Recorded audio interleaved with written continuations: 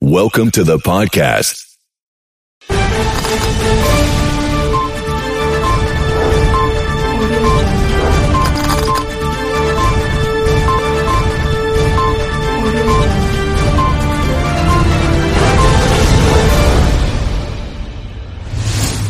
As Red Robin's voiceover artist, I'm here to explain Bottomless. How do I get across free refills on fries and drinks? Well, here goes.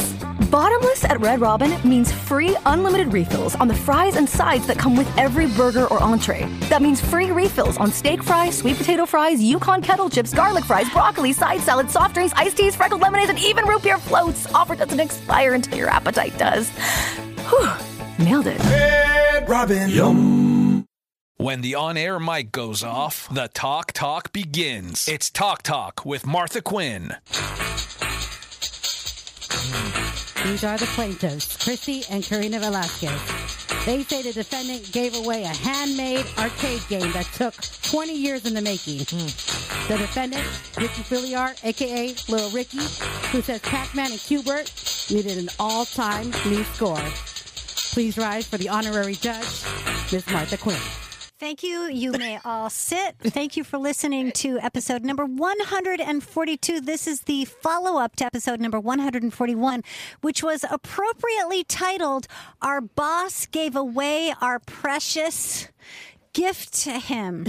And we discussed how we found out that a custom gift crafted for our boss, Little Ricky, was coldly and callously, I'm sorry. Okay, maybe I'm leading the witness a little bit.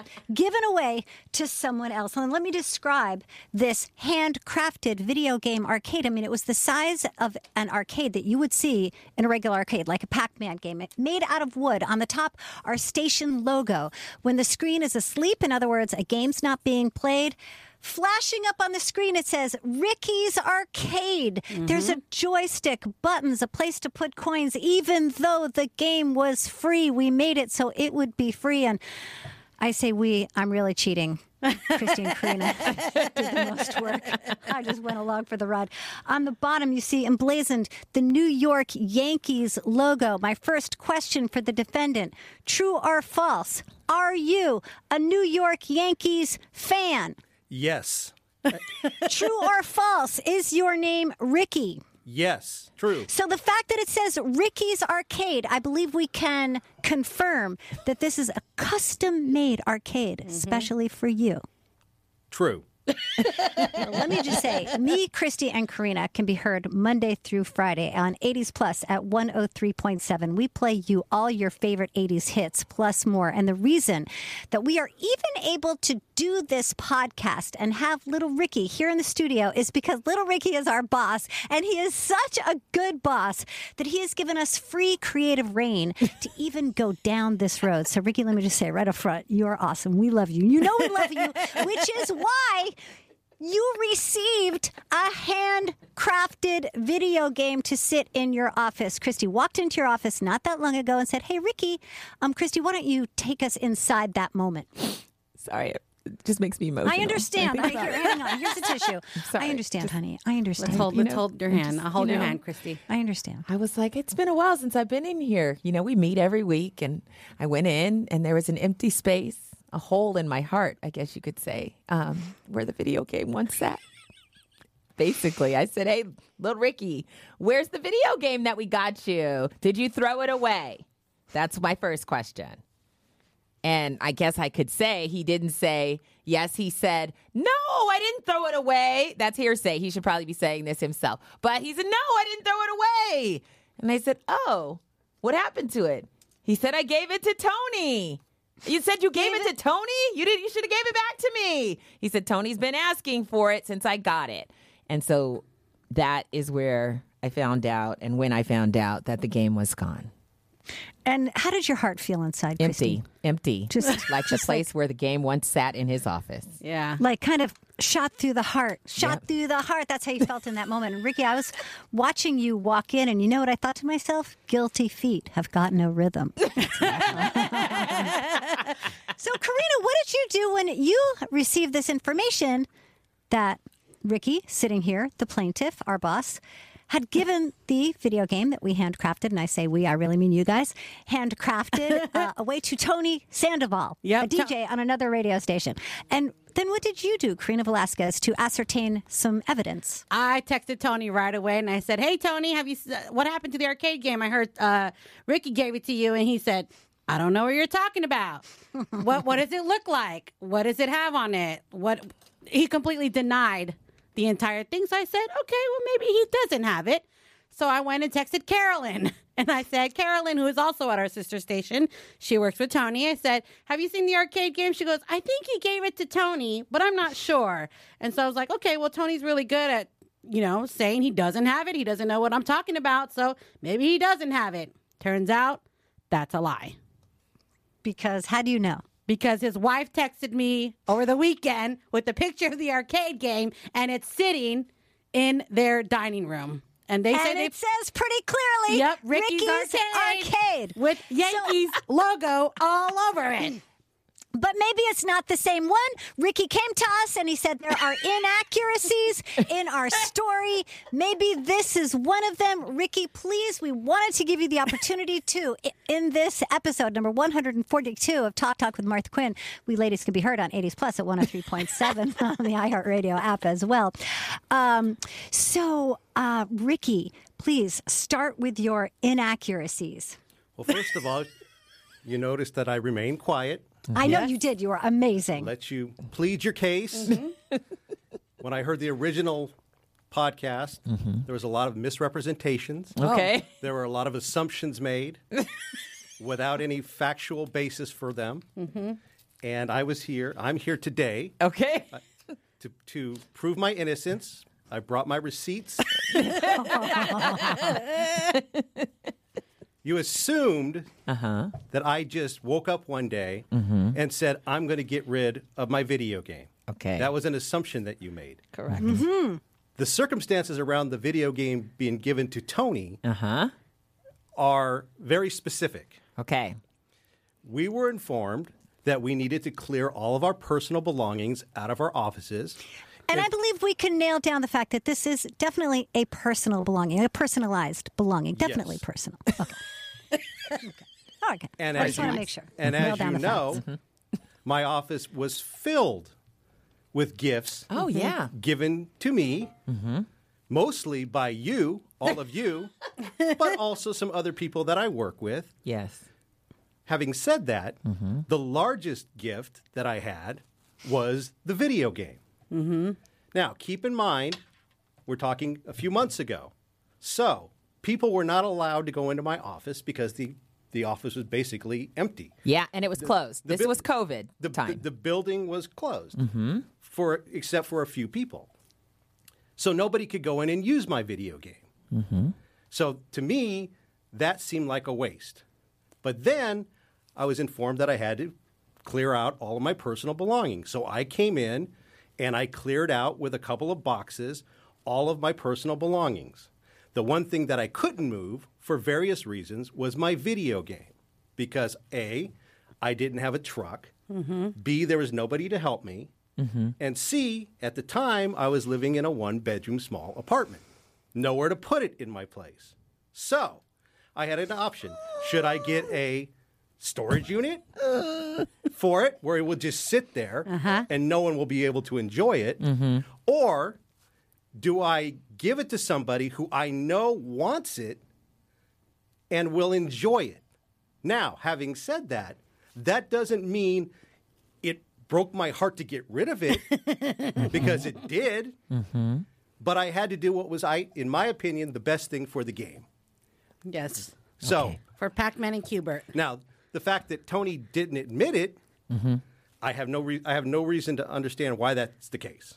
Okay. But he does have it, and he does play it on a regular basis. Yes. Now, I have been able to keep and cherish all of the gifts that you've given me, probably many of which you don't even remember. I do. I can just name off a few that I truly cherish. I remember because, we try and give thoughtful gifts, but please. my Rock'em Sock'em robots. Yes. My $6 Million Man lunchbox. My jams from the IE floor mat. Yes. Yes. And also my little sound gadget that played Muttley's Laugh, Yes. the cartoon character. The list goes on and on and on. I keep those and proudly display those where I live. I was not able to do the same with my video game. But I was very distraught having to get rid of it, but I had to make a choice. Yeah. And that Now, was a how choice do that I we made. know how distraught you were? Could you please take us inside your emotional... Like we heard how Christy felt a coldness in her heart. Please take us inside your distraught heart. Well, you've known me long enough to know how I feel about certain personal possessions and belongings of mine. Yes. So it's not out of character for me to become emotionally attached to a gift, which is why I was so disappointed and distraught when I had to part ways with my video game. But now it's being enjoyed by somebody. I can visit it anytime I want. You have custody. You have partial custody. Joint custody. Yes, Joint that's custody. Joint custody. Do you have any cross-examination questions, Christy or Karina, for our witness? I actually would like to say that the video game could fit in an average size car. So people are thinking maybe this is one of the old school classic Pac-Man, like huge arcade games, but this is small. It's probably about the size of an office chair. An office chair can fit inside my car, which is a little tiny Hyundai Accent. And I would just like to ask the defendant here how big his John Lennon poster is. We have a John Lennon poster. That's a valid question. Is housed in your home. If the witness would answer the question, please. That is a valid question. It is 6 feet by 4 feet. Okay. And it's flat. And it's a picture, which means it's on the wall. Okay. Okay. Did the defendant attempt to take the arcade game and ride it home on your scooter? No, that would have been tricky. But I think there's another important piece of evidence here, and that you can attest to is the fact that the video game was very fragile. Yes. Yes. Okay. Any kind of sudden movements, something would break off of it. Well, hey, I only took one semester of wood shop. Yeah, Okay. It wasn't exactly a craftsman gem, and it had a lot of components and wires that would fall out Yes. if you just nudged it. Yes. Okay. So Hang on. Excuse me. The judge needs to make a note. Defendant throwing shade on video game. Okay. Oh, excuse me. I'm so sorry. Go ahead. So, given all of those circumstances, putting it in my car was not an option. Okay. Yeah. Now, the person that I gave it to has a pickup truck, has people who could move it with him. I did not. Okay. Okay. So, at the end of the day, the video game is in a home where it's enjoyed on a regular basis with somebody that I knew would enjoy it, who has also given me nice gifts over the years, thoughtful gifts, and we've all known this person for well over. You've known him longer than I have. Yeah. Yes. Since So you know his 2005, I character. think. Yep. You know Yes. everything about him. We don't know why he lied. Yeah, That- I don't know why he lied, but I appreciate the fact that his wife, Christina, who's very, very sweet. Super sweet. Super sweet. So glad you locked that yes, down, Tony. Yes, please. Yes, Oh my thank God. you. Thank yes. you. She was Thank the you. one. She okay? was. Everyone saw it. Thank Infinity you. and beyond. But she texted me photos and she said, "Thank you very much. We actually play this every week. It's a game between all of them, and they have a lot of fun with it. So I can appreciate that." They even have a sound system set up next to it, and you can definitely feel the love. Why you lied about it, we don't know, but you can feel the love through the picture. Okay. Judge Quinn has two thoughts. Okay. Do the Sandovals have children? no. Okay, so it's just the two of them. Now, my other question is, shoot, now the judge forgot her first question. You had said to Christy, defendant Little Ricky, you had said that Tony had been asking for the video game since you first got it. Correct. The judge feels that Tony, we have established his strength of character, would not ask you for a personalized video game that the Martha Quinn Show ladies crafted for you. True or false? I don't understand the question. Okay. What am I trying to say, Christy? You're trying to say, why would he ask for a personal gift? Because the gift is so personalized to you. Why would he be asking you for your personalized gift? Because it was really pretty freaking cool gift. It is. It was. Well, that would be like me trying to read his mind. So that's hearsay. So, You can't really say. He's not here to answer that question. But I will say this. Mm-hmm. I had the gift for nearly 5 years. Yes. So Really? it wasn't I as know. It didn't seem like that long. know. No. It wasn't. Are you as though- serious? Yes. So it wasn't as though he had been asking for it all along. So it was only under very, very unique circumstances that I decided, hey, in the past he's asked me for this. I've told him no because it's in my office. It's my gift. I've taken many pictures of it. I've shown it to everybody that I know. Ah, okay. Everybody who I know knows about that video game. The day I got it, I texted everybody that I knew my video game. Okay. Yeah. So to say that I didn't have an emotional attachment is an assumption that's not true. And to say that I just gave it to Tony on a whim is not true. I actually turned him down many times over the course of almost 5 full years. Okay. And then when I was told that I had to make a decision, that was the decision that I made. Okay. It doesn't mean that I don't miss the game. It doesn't mean that I don't cherish the thought that went along with the game. All of that made me feel really bad. But I do know that the game is in good hands. I can visit it anytime I want. You can visit it anytime you want. And the fact that it has my name on it and my beloved Yankees logos on it And all your high scores? and all of that stuff. Is that the truth? I only have high scores. Handle the truth. She's been waiting all podcast to say that. She's been waiting. Just waiting for the moment to throw that one out Yeah. there. That was good. That was really good, I have to say. So, with all of that said, Yeah. I think that I've been able to explain why I made the decision that I did, and it wasn't done without a lot of deep and thoughtful consideration. Judge Quinn? Well, I just want to say that you are, and I'm going to say this from the bottom of my heart. Hear me when I say this. The reason that you got all those gifts, including the video game and whatever, the Rock'em Sock'em robots, is a mere spike protein on the outside of our complete love for you. You know we love you so much. Yes. We are a totally tight team. You know that we love you so much. I'm totally serious. All right. Well, thank you very much. The feeling is mutual. I just hope now that you the- rule in my favor because Oh, the court has a question. Why didn't you just ask Christy if she wanted it? I think he stated because well, now I'm jumping on the defendant's side. Okay, really? You're just going to jump on the But other in the court? Because Tony really, really wanted it. Not like Christy didn't want it as bad, but the fact that he's been asking for it for the past 5 years and really wanted it and is enjoying it now. Well, okay, it's almost like a puppy. Like, I can't care for my puppy anymore. Can you take care of it? It's going to a good home. and there's one other thing that I think needs to be considered before the judgment, the ruling, Okay. and that is I could have easily said, "Oh no, I took it home."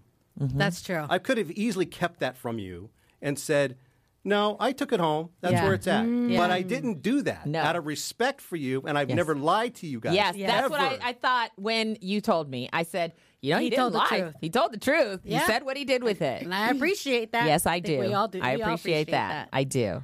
So, I mean, I wasn't trying to hide anything from anybody. Nope.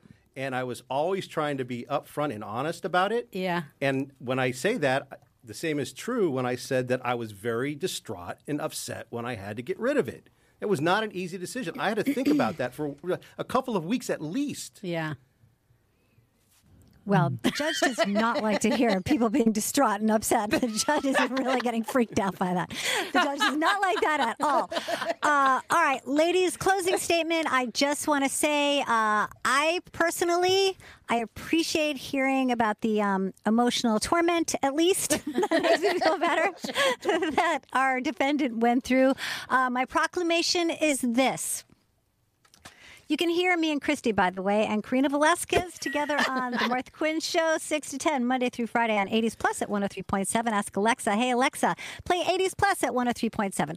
Okay, here is my proclamation. Ricky, this is what I want to say to you. Years may come and go, but here's one thing I know. All my life, you're a friend of mine. The judge pronounces you guilty. No.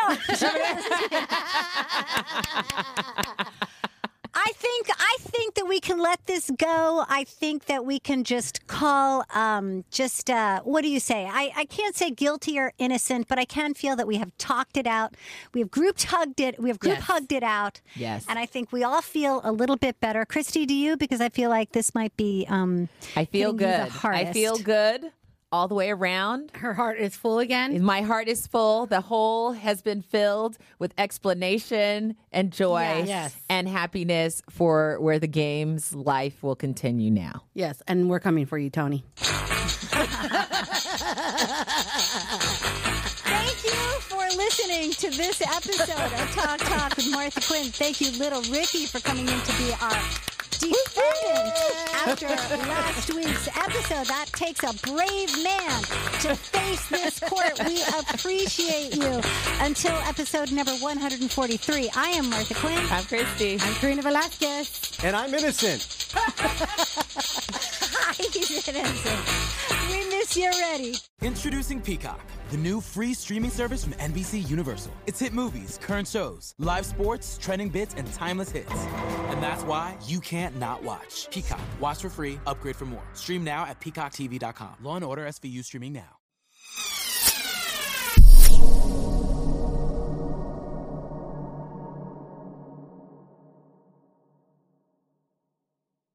Sign up for the newsletter so you never miss an update. Wow, I've got a whole 5 minutes before my next call. What should I do? Grab a snack? Nah. Text with mom? That's more than a 5-minute proposition. I have been looking at getting a new bank account. Is that even possible? Can't believe you have extra time? You won't believe what you can do with it. Open a Regions checking account online in as little as 5 minutes. Then enjoy award-winning service and banking tools and tech that help you live in the moment. Learn more at regions.com/live in the moment. Regions Bank, member FDIC. Amazon is offering sign-on bonuses up to $1,000. Plus, get up to $20 an hour for select roles. The best part? We're hiring near you. So start now to take home something greater. New, higher wages with a sign-on bonus, a range of real benefits, and career growth opportunities in a top-rated workplace. So earn more and see how great pay and sign-on bonuses can lead to a greater life for you. Go to amazon.com/apply. Amazon is an equal opportunity employer. Hello once again, everybody, and thank you for joining me in the Betters Box. This is ATS.io's MLB betting podcast for Thursday, June 17th. I'm your host, Adam Burke. Make sure you check out the daily article over at ATS.io. Got 3 picks in it for today.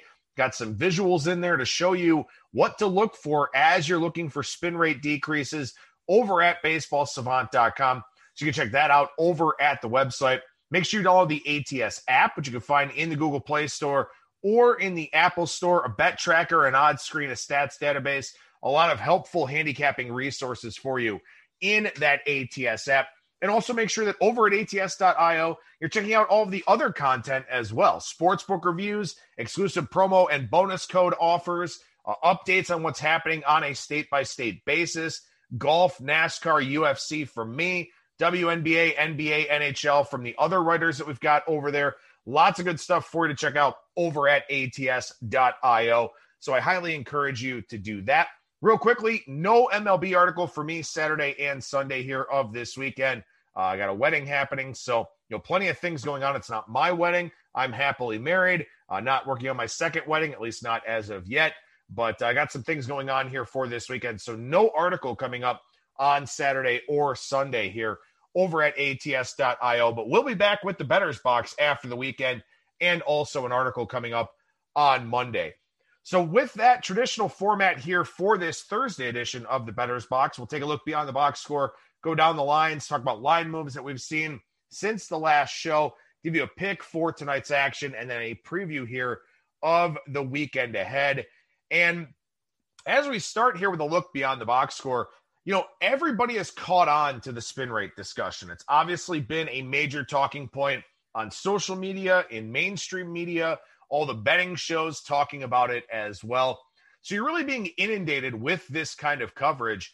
And a few things that I want to talk about here real quickly at the top of today's show is that first, you need to put context into everything. Put context into every player, because the elites will become less elite. They'll still be really, really good because they've got great stuff. They already had above average spin rates to begin with, but they're still going to be good. And that's something I think is really important to talk about here is that, what happens with this crackdown on foreign substances is that simply the range of an average spin rate kind of drops off.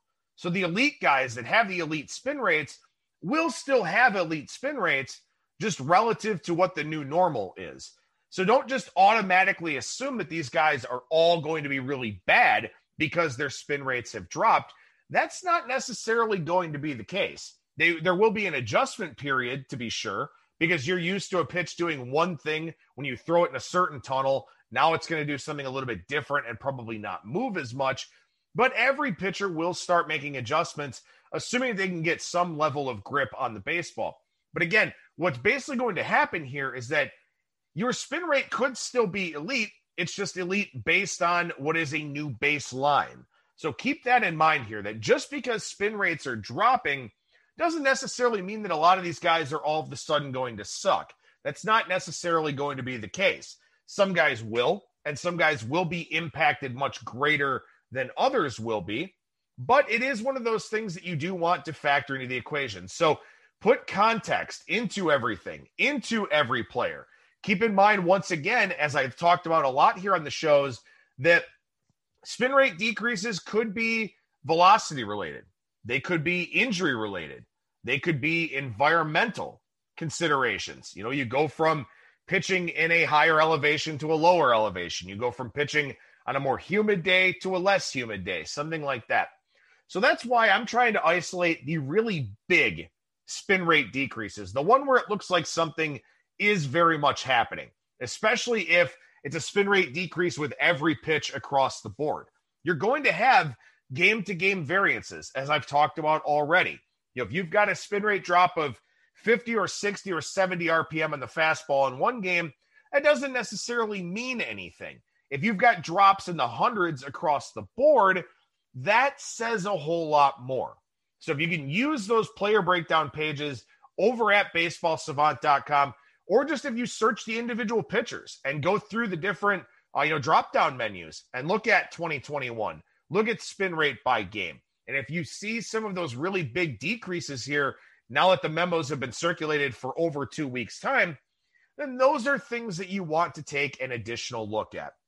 Another thing that I'm trying to do here, and I've talked about this a lot, is that at least from a betting standpoint, when I'm looking at my daily article, I'm trying to isolate guys that aren't as good that are having spin rate drops. Because like I just said, if you have an elite spin rate on your fastball, as the league average decreases, your fastball spin rate will remain elite. But if you're a guy who started using substances to go from average to above average or below average to average, something like that, those are the guys that I'm really trying to focus in on quite a bit more. The Tyler Andersons of the world, for example. So that's where I'm trying to find my value, trying to find my equity. And of course, look, if you want to fade a guy like a Trevor Bauer or a Garrett Cole or something like that by betting the over in a game, that's fine. I think that's a reasonable way to go about it. But don't just assume that these big favorites are all of a sudden going to lose in these big favorite roles just because of this crackdown on foreign substances. Guys that still have elite spin rates will still have elite spin rates. Guys that have been using a substance to get an above average spin rate or to get to average, those are the guys that I think we worry about the most.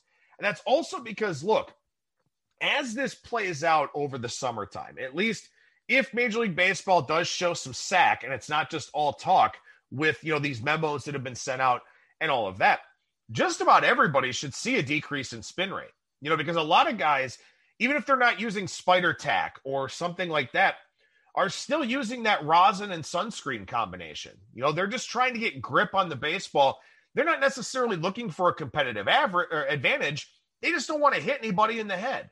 So if MLB is legitimately cracking down on every foreign substance, then just about everybody's spin rate across the board is going to drop, because a lot of guys are at least using something. Pine tar, rosin, the rosin and sunscreen combo. The rosin bag seems to be fine.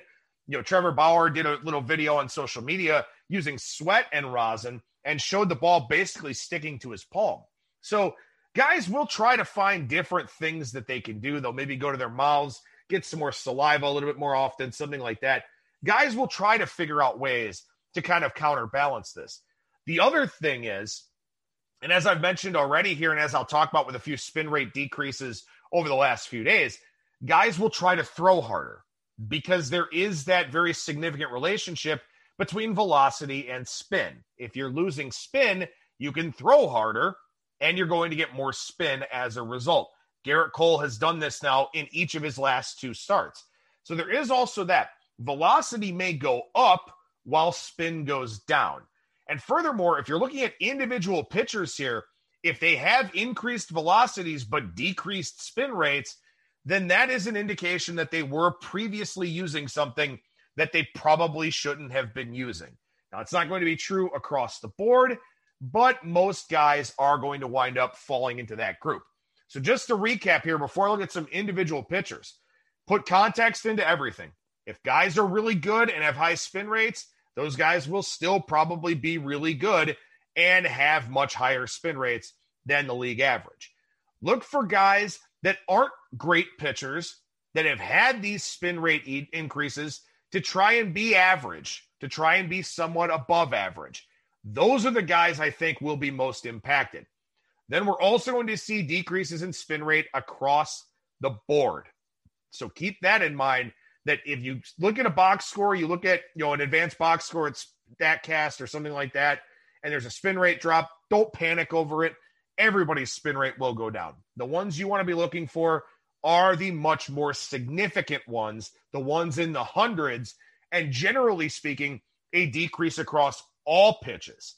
Fastballs are under the microscope right now, but a decrease on all pitches will give you a lot more context into that individual player. And lastly, as I've talked about a lot, and as I will talk about here in the next segment, look for multiple relievers out of a bullpen having a spin rate decrease. Because if you see multiple relievers with a decrease, odds are that those are teams where a lot of guys are using something. Guys in the bullpen talk to each other all the time. They know what works and what doesn't. If you've got a bullpen with drops across the board, Atlanta, Boston, Pittsburgh, those are 3 that I've seen here really so far, then those are ones that you probably want to take a closer look at. Maybe some more full game overs, live betting opportunities, stuff like that. So if we look at average spin rate across Major League Baseball here, from April 1st through June 2nd, 2319 RPMs. June 3rd to June 16th, 2279 RPM. So a 40 RPM drop league-wide in fastball spin rate since that first memo went out on June 3rd. And now that baseball has circulated the second memo, we're seeing even bigger spin rates, or spin rate decreases, on average here. But with that being said, since June 3rd, looking at the Killer Sports database, overs 95, 86, and 6. Since June 10th, 50, 43, or 50, 44, and 3. 10 and 5 yesterday. Sure, a lot of offense yesterday, but 24 and 24 over the last 3 days. So just be careful assuming that every game is going to go over now. You still want to take a look at the pitching matchups, at the weather, at the offenses, the offensive splits, all those different types of things. Keep doing your handicapping due diligence, but just keep in mind that there will be some guys that are a lot more affected with this spin rate memo than others. And of course, as we see somebody actually get suspended for this, I believe that begins on June 21st or June 23rd, June 21st, I think. That's when, we'll really see something kind of stand out, I think. Some spin rate decreases to talk about here. And on Monday, we saw some for both JT Brubaker and Sam Howard of the Pittsburgh Pirates. As I said, a lot of guys in that Pittsburgh bullpen seeing spin rate drops. Brubaker also saw velocity drops in this game. So maybe it was the lower velo that actually hurt the spin rate, but watch JT Brubaker here as we go throughout the week. Somebody else, or throughout the months here, somebody else keep an eye on, Brad Hand for the Washington Nationals. Brad Hand seems hurt to me. Velocities are down. Spin rates are way down. I know there was some talk on social media last year of Brad Hand using some foreign substances, and that's kind of how he got back on track, specifically in the control department. Maybe he's just hurt. Maybe it's something else, but Brad Hand is not looking the part right now for the Nationals. So keep that in mind if you're betting full games with the Nats, who I'm not super keen on their bullpen anyway, but the under the hood stuff for Brad Hand looks pretty bad right now. Also, the Indians here. Nick Sandlin, once again, the side-arming right-hander, big spin rate decreases for him in his last start, or his last relief appearance, And then James Karinchak, pretty good on Monday, but then working on Tuesday and Wednesday, Karinchak saw spin rate decreases once again. So he's a guy who kind of got caught on camera by the White Sox broadcast. Seems like maybe on Monday he kind of went back to doing something. On Tuesday and Wednesday he didn't. Maybe it was just fatigue. Maybe he's not bouncing back well. Something like that. But Nick Sandlin is definitely one for the Indians. Karinchak, another one there. So Jake Arrieta on Monday. We saw some spin rate drops for him, even though his velocity was increased. And I'm watching this one very closely because I don't like Jake Arrieta. I don't think he's a good pitcher. I'm not looking to back him at all. If he's going to have some pretty notable spin rate decreases, he will be a glorified batting practice pitcher. So we saw some on Monday. I'll be watching his next start over the weekend here very closely. But if Jake Arrieta is going to have a spin rate decrease, then his poor quality stuff will get even worse. So I'm watching this one closely because I think we may be able to have a run on fading Jake Arrieta here in the not too distant future. Dylan Maples of the Cubs, a guy with a massive, huge spin rate decrease. Some other guys in the Cubs pen have kind of been worth watching as well here. Chatwood did stabilize in his last appearance, but also had a big velocity increase. So Maples is a guy, but I'd watch this Cubs bullpen pretty closely here as well. Another bullpen to watch is the Rays. The Rays just overall, Glass now saying he can't use anything anymore. Rich Hill came out and bitched at the MLBPA about not sticking up for the players a little bit more.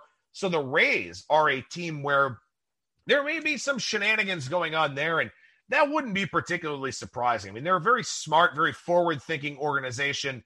If they were able to find some kind of competitive advantage to offset, their payroll deficiencies or something like that, that wouldn't surprise me at all. So Rich Hill, a guy to watch. I wrote about that in today's article. Obviously, Glass now hurt. And then Feyereisen, JP Feyereisen, a lot of drops lately for him in that bullpen, velocity drop as well. He could very well be hurt, but that's one that I would definitely keep a pretty close eye on here. What about Dylan Bundy? Dylan Bundy, velocity way down on Monday, spin rates way, way down. I don't think this is a matter of Dylan Bundy using anything. I just don't think Dylan Bundy is healthy. I see no indications in the profile between the bad command, the depressed velocity, the spin rate decreases. I think Dylan Bundy is hurt. So I will fade Dylan Bundy this weekend because I like to fade injured pitchers because they're just generally not going to be all that effective. But Bundy is a guy that I will very much be looking to fade here up until he gets put on the IL. I don't think that things are improving for him anytime soon. One guy that things are improving for is Marco Gonzalez with the Mariners. Increase in spin rate and velocity. He's a guy that was hurt. It's good to see him getting healthier here for this season. So maybe the chance to back Marco Gonzalez in the not too distant future. Also on Monday, Kenley Jansen with some drops for the Los Angeles Dodgers. That's a guy to keep a close eye on here as we go forward. Tuesday, as I mentioned already at the top, Tyler Anderson, big spin rate drops for him, decreased velocity. He's been impacted a lot by this. This is 3 or 4 starts in a row now where his spin rate has been down. I know it's hard to fade the Pirates because they're always such a big underdog, but fading Tyler Anderson is something that makes sense. Faded him with the first 5 total against Patrick Corbin on Tuesday.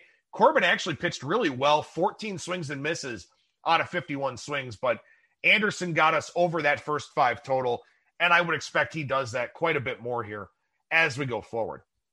As I mentioned, the Red Sox bullpen is a concern to me. On Tuesday, Adam Ottavino with some massive spin rate decreases, Matt Barnes as well. I've talked about Brandon Workman multiple times already. The Red Sox bullpen looks to be pretty impacted by this foreign substance crackdown. Probably not the biggest of surprises, given that Houston was using them and Alex Cora came over and is now with the Red Sox. So that's not really a big surprise to me, but the Red Sox pitching has been very bad here of late. The bullpen not really helping matters. So that's one that I pay close attention to right now. And also the Atlanta Braves. A lot of spin rate drops for their bullpen. Guys like Josh Tomlin and Chris Martin, Sean Newcomb, Edgar Santana, all guys with some spin rate drops here lately in that Atlanta bullpen. So Atlanta, Pittsburgh, Boston, 3 bullpens I'm looking closely at. The Reds, another one, Lucas Sims with some drops, Amir Garrett and Heath Hembree, both with some drops as well. So maybe the Reds bullpen, one that you want to keep a close eye on here also. But going back to starters here, Casey Mize, the spin rates were still down. Velocity was okay. He actually got asked to change his glove on Tuesday because there was a spot that wasn't as gray as the rest of the glove. Home plate umpire John Tumpane saying something about that. We'll see what happens here. I don't know if maybe Casey Mize is kind of pitching through something, was still effective in that start, but the spin rates have been hurt a little bit here of late. Yu Darvish, big drops for him on Tuesday. You wonder if that's pitching in Colorado or if it's something else. Also, Chichi Gonzalez of the Rockies with some big spin rate drops. Maybe that has something to do with how hot the weather has been in Denver. More difficult to grip the baseball. I don't know, but both Darvish and Gonzalez, 2 guys with spin rate increases in recent years, having decreases there on Tuesday. And then lastly here, Jesus Luzardo for the Oakland A's. Velocity went up, spin rate down. And this is about the 3rd or 4th straight appearance where I've really noticed this for Luzardo, where his spin rate has been down. So keeping a close eye on that one. Not necessarily a full Oakland bullpen issue as of yet, but Luzardo definitely one that I'm keeping an eye on. So Monday, of the starters here that you want to pay attention to, JT Brubaker for the Pirates, Jake Arrieta for the Cubs, Dylan Bundy for the Angels, Tyler Anderson also for the Pirates. And then taking a look here at Darvish and Chichi Gonzalez of the Padres and the Rockies, respectively there. Wednesday, we saw some velocity and spin rate decreases for Ryan Yarbrough. Now, again, the Rays seem to me like a team where a few different guys are going to be under the microscope here. So maybe Yarbrough stopped using something. Maybe he didn't. Maybe it was just the long innings facing Chicago. But the Rays are guys that maybe kind of across the board you sort of look at now kind of with some side eye. Fire Eisen with another massive decrease on Wednesday. I think he's probably going to hit the injured list here sometime soon. But Yarbrough was one that stood out to me a little bit. Big decrease in the cutter. I think it's the 2nd straight start for Yarbrough with the cutter where it's seen some decreases. And that's really his bread and butter pitch. So the Rays may be a team kind of negatively impacted by this. We'll have to kind of wait and see. Another starter here for Wednesday, Tyler Mahle. Big spin rate drops yet again. Got into some early trouble, worked out of it, but some big spin rate drops for the Reds right-hander there on Wednesday. Better spin and velocity for Kyle Freeland of the Colorado Rockies. That was good to see. Really worried about the injury indicators for him coming out of his previous start. But the velocity and the spin looked better on Wednesday. So maybe a false alarm there with him. I guess we'll kind of wait and see. But another guy here for the Angels, Griffin Canning. 2nd straight start, decreased velocity, decreased spin rate. Bundy is already pitching hurt. Canning, a guy that's had his fair share of injury issues as well. This Angels pitching staff is very concerning at this point in time. So if you're playing the Angels, I think you're looking for overs, stuff like that. I don't really love laying sides with the Angels right now, except for maybe Ohtani or Cobb. Canning and Bundy are really concerning. Maybe Andrew Heaney is okay, but Bundy and Canning, 2 guys for the Angels that I would not want to back here anytime soon. I mentioned Brad Hand already. Spin rate decrease for him yet again. Same thing for Karinchak, Workman, Ottavino. A lot of these same relievers popping up here on this list for Wednesday. Garrett Cole, another big spin rate drop for him against Toronto, but his velocity up yet again, trying to get back that lost spin by throwing a little bit harder. That's the thing about a guy like Garrett Cole. Even though the spin will go down, still well above average and still with that premier velocity, still a guy that can have success. Maybe not to the, ridiculous degree that we've seen, but still a guy that can have some success. And then lastly here on Wednesday, and a big concern for the Red Sox in this one, Garrett Richards. Big spin rate decrease, big velocity decrease on both his fastball and his slider. A guy with a long, extensive injury history.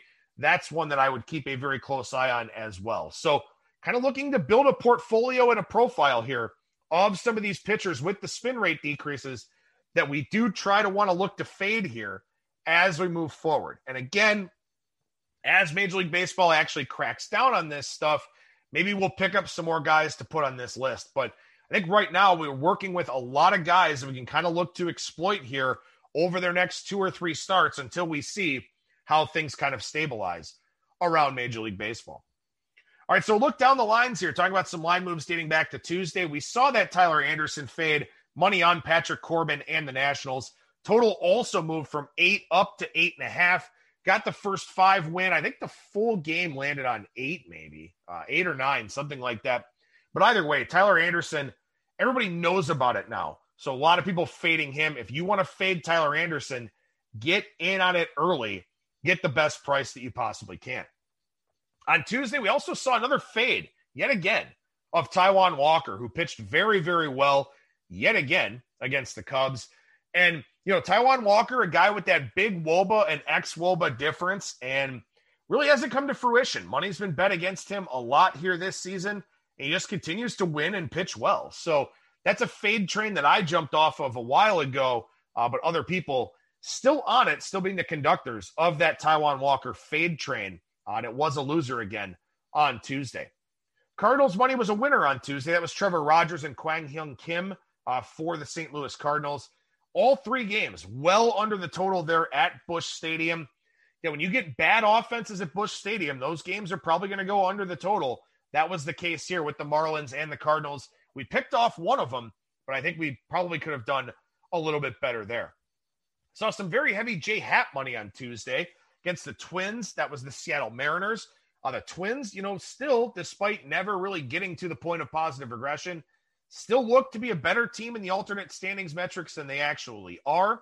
Seattle, a team that's just very, very bad, horrific offense at home, as we know. Saw some Minnesota money come in that Tuesday game. Did not work out, though, for the backers of J Happ and Minnesota. Wednesday, saw an under move from 8 down to 7 with Sandy Alcantara and Johan Oviedo. That was a game that ended 1-0. Cardinals with a walk-off win there. So, as I said, none of those games at Busch Stadium on Monday, Tuesday, or Wednesday coming anywhere close to going over the total. Saw some under money Wednesday in Milwaukee. That was Tyler Mahle and Freddie Peralta. Mahle, a spin rate guy, a guy to be concerned about, but the Brewers just absolutely not hitting at home, not hitting righties, not really hitting in general. So the under money, a winner there. And these totals moves have been very, very sharp and correct more often than not so far this season here. So pay close attention to the totals market, because right now I'm not seeing a whole lot of side movement. I think there's a lot of questions with spin rates and all of that. We're seeing a lot of totals movement, not a ton of side moves here this week and with some of the recent MLB announcements. So watch for those totals moves. They have been pretty good. Like the Zach Wheeler, Clayton Kershaw under on Wednesday. That one never came close. We had the first 5 under 3.5. That was never close either. So a lot of under money in that Wheeler Kershaw game wound up being good.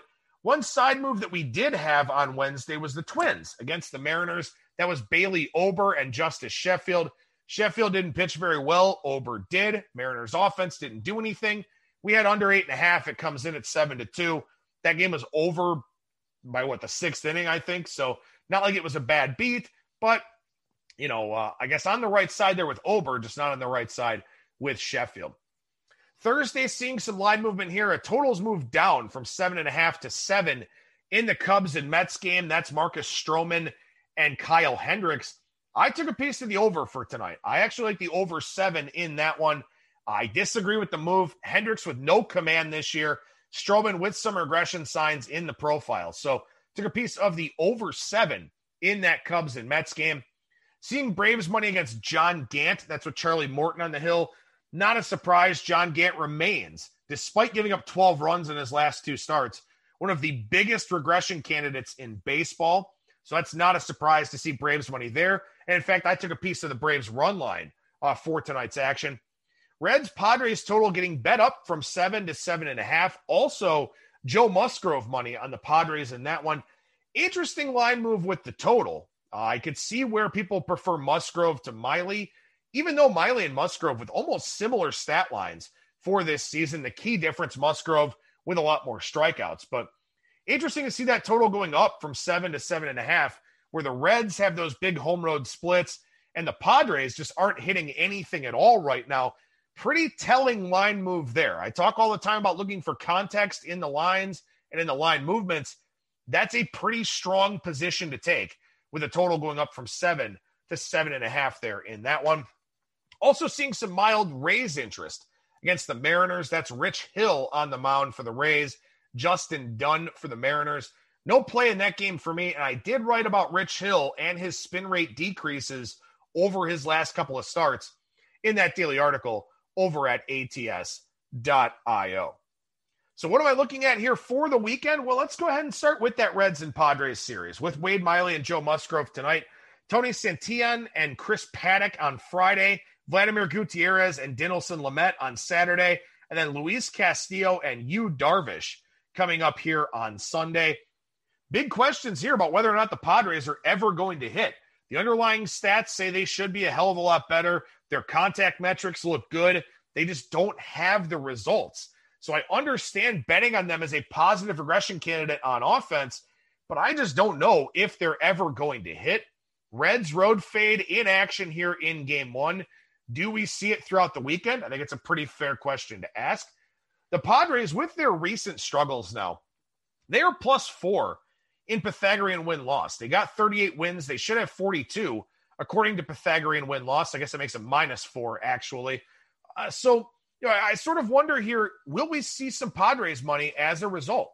Their base runs record, pretty accurate right now as to where they should be, but Pythagorean win-loss says they should be 4 games better. That can induce some line moves, as we've already seen with teams like the Mariners getting faded, teams like the Twins getting bought, stuff like that. I think it's kind of an interesting portfolio or interesting profile here for the Padres right now, where they're not hitting. They should be. They should be better. They've got a good pitching staff. Does it actually come to fruition for them? I don't necessarily know. Reds are playing very well right now, too. In that wide open National League Central, Luis Castillo on Sunday, he's starting to throw the ball better. Going to be interesting to see what the line movement looks like in this Reds and Padres series. A 4-gamer here at Coors between the Brewers and the Rockies. Brandon Woodruff, Herman Marquez tonight. Corbin Burns, Antonio Senzatella tomorrow. Adrian Hauser, Austin Gomber on Saturday. And then Eric Lauer and Chichi Gonzalez on Sunday. Lots of spin rate questions in this series. I talked about and put some visual aids up about Brandon Woodruff and his spin rates. We saw Corbin Burns with a massive spin rate drop in his last start. Now he goes to Colorado, where spin rates typically drop anyway. So is that a good place to play the Rockies at a big underdog number? It could be. Hauser's a ground ball guy. Gomber's a ground ball guy. Chichi Gonzalez with some spin rate concerns. So we got spin rate guys. We got ground ball guys. We got hot weather in Denver. We got the Rockies home road splits. We got all kinds of stuff going on here in this series. I might take the underdog shot with Senzatella on Friday. I don't know what that price will be, but that may be something I look to take a piece of here. Maybe Rockies +1.5, something like that, going up against Corbin Burns. But we'll see what that price looks like when we get to that game tomorrow. The A's and the Yankees here. James Kaprielian and Jameson Taillon on Friday. Chris Bassett, Domingo Germán on Saturday. Sean Manaea, Jordan Montgomery on Sunday. Kaprielian's a guy that actually got his start in the Yankees organization, was just hurt a lot, finally wound up getting a change of scenery, and now pitching relatively well for Oakland. However, He's an extreme fly ball guy. Extreme fly ball guy. So far with what we've seen with his MLB returns, it's helped in Oakland. It's helped in Seattle. What will it do at Yankee Stadium with the weather warming up in the Bronx? I don't know. Maybe you take a piece of Taillon. The market's been taking pieces of Taillon, who has really not pitched all that well of late. So an interesting game on Friday in this series. Do we see some Chris Bassett money on Saturday? I think we could against Domingo Germán. 2 quality lefties on Sunday there in Manaea and Montgomery. But the A's have a really good road offense. And the Yankees offense should be a lot better than it is. So I'll be curious to see what happens with the line movements here in this A's and Yankees game, both on the sides as well as on the totals. Lastly here for the weekend preview, the Cardinals and the Braves. Carlos Martinez, Max Fried on Friday, Adam Wainwright and Drew Smyly on Saturday, Kwang Hyun Kim and to be determined on Sunday here. It is very hard to bet on Drew Smyly. It is extremely difficult to bet on Drew Smyly. But Adam Wainwright has those enormous home road splits between Busch Stadium and road parks. The Atlanta offense has been very inconsistent this season, but it's really warming up in Atlanta right now. I think that sharp money will come in on Smyly on Saturday. I'll be curious to see what that line looks like. The Wainwright home road splits are not a secret to anybody.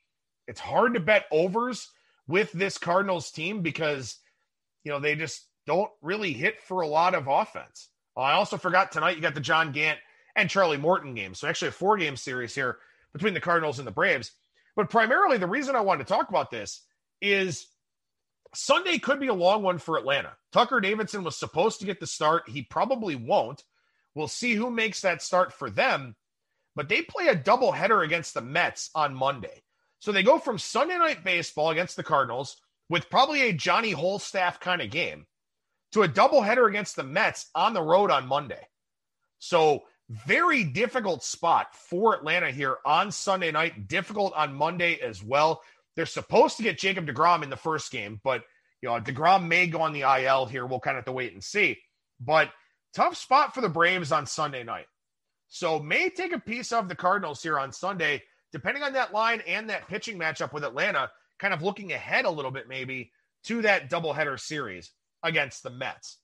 Talked about a lot of things on today's show. I guess I should have mentioned this already, but you can get the notes from the editions of the Bettor's Box by emailing me, skatingtripods@gmail.com. That'll get you on the list for the show notes. You only have to email me once. Once I put you on the list, you are on the list. If you want off the list, just reply to the email when I send it. No hard feelings with that. But skatingtripods@gmail.com to get on the list for the Bettor's Box show notes. I'll be back once again on Monday here with a lot to talk about as we look at the first day of summer and the big crackdown on spin rates, actual enforcement potentially. We'll talk about that on Monday on the Bettor's Box. That'll do it for me. Thank you so much for listening, everybody. Have a happy, healthy, smart, safe weekend. I will talk to you again on Monday. And remember that you will never strike out when you're in the Bettor's Box. Your AC works overtime all summer, so be sure to replace your old air filters with new Filtry air filters. They recommend updating HVAC filters at least every 3 months all year round. So order your Filtry air filters today at Filtry.com. Let's clear the air.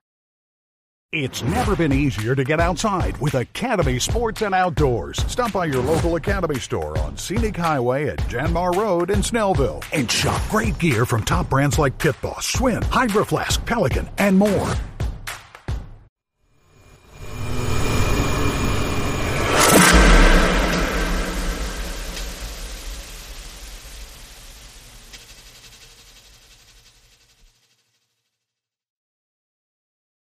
Streaming only on Peacock, a new original comedy. Me, in a punk band? We Are Lady Parts. A confused mix of hash anthems and sour girl power.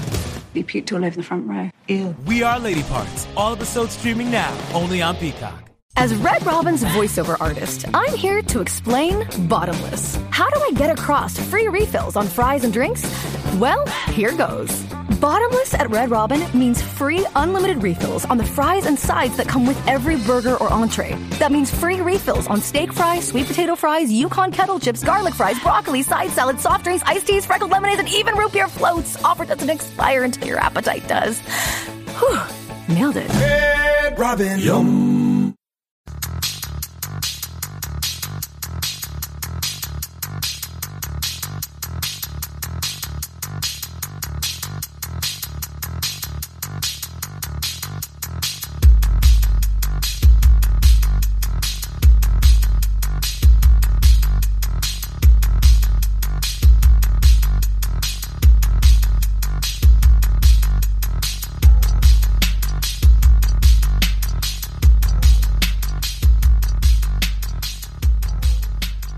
Welcome to Soccer Down Here's coverage of the USL Championship. The biggest story before we get into what is going on this upcoming weekend. We'll take a look at the standings, take a look at juice boxes as we know them, and some of the big matchups coming up this weekend. Biggest story comes out of Indianapolis, where Martin Rennie and the Indy 11 have decided to part ways. Indy 11's start not to the liking of the front office and the ownership, so there's going to be a change at the helm. Play-by-play voice of the Indy 11, one of the originals, Greg Rakestraw, caught up with us at Soccer Down Here, Jason Longshore and myself earlier on this week. And here was our conversation about the change on the touchline.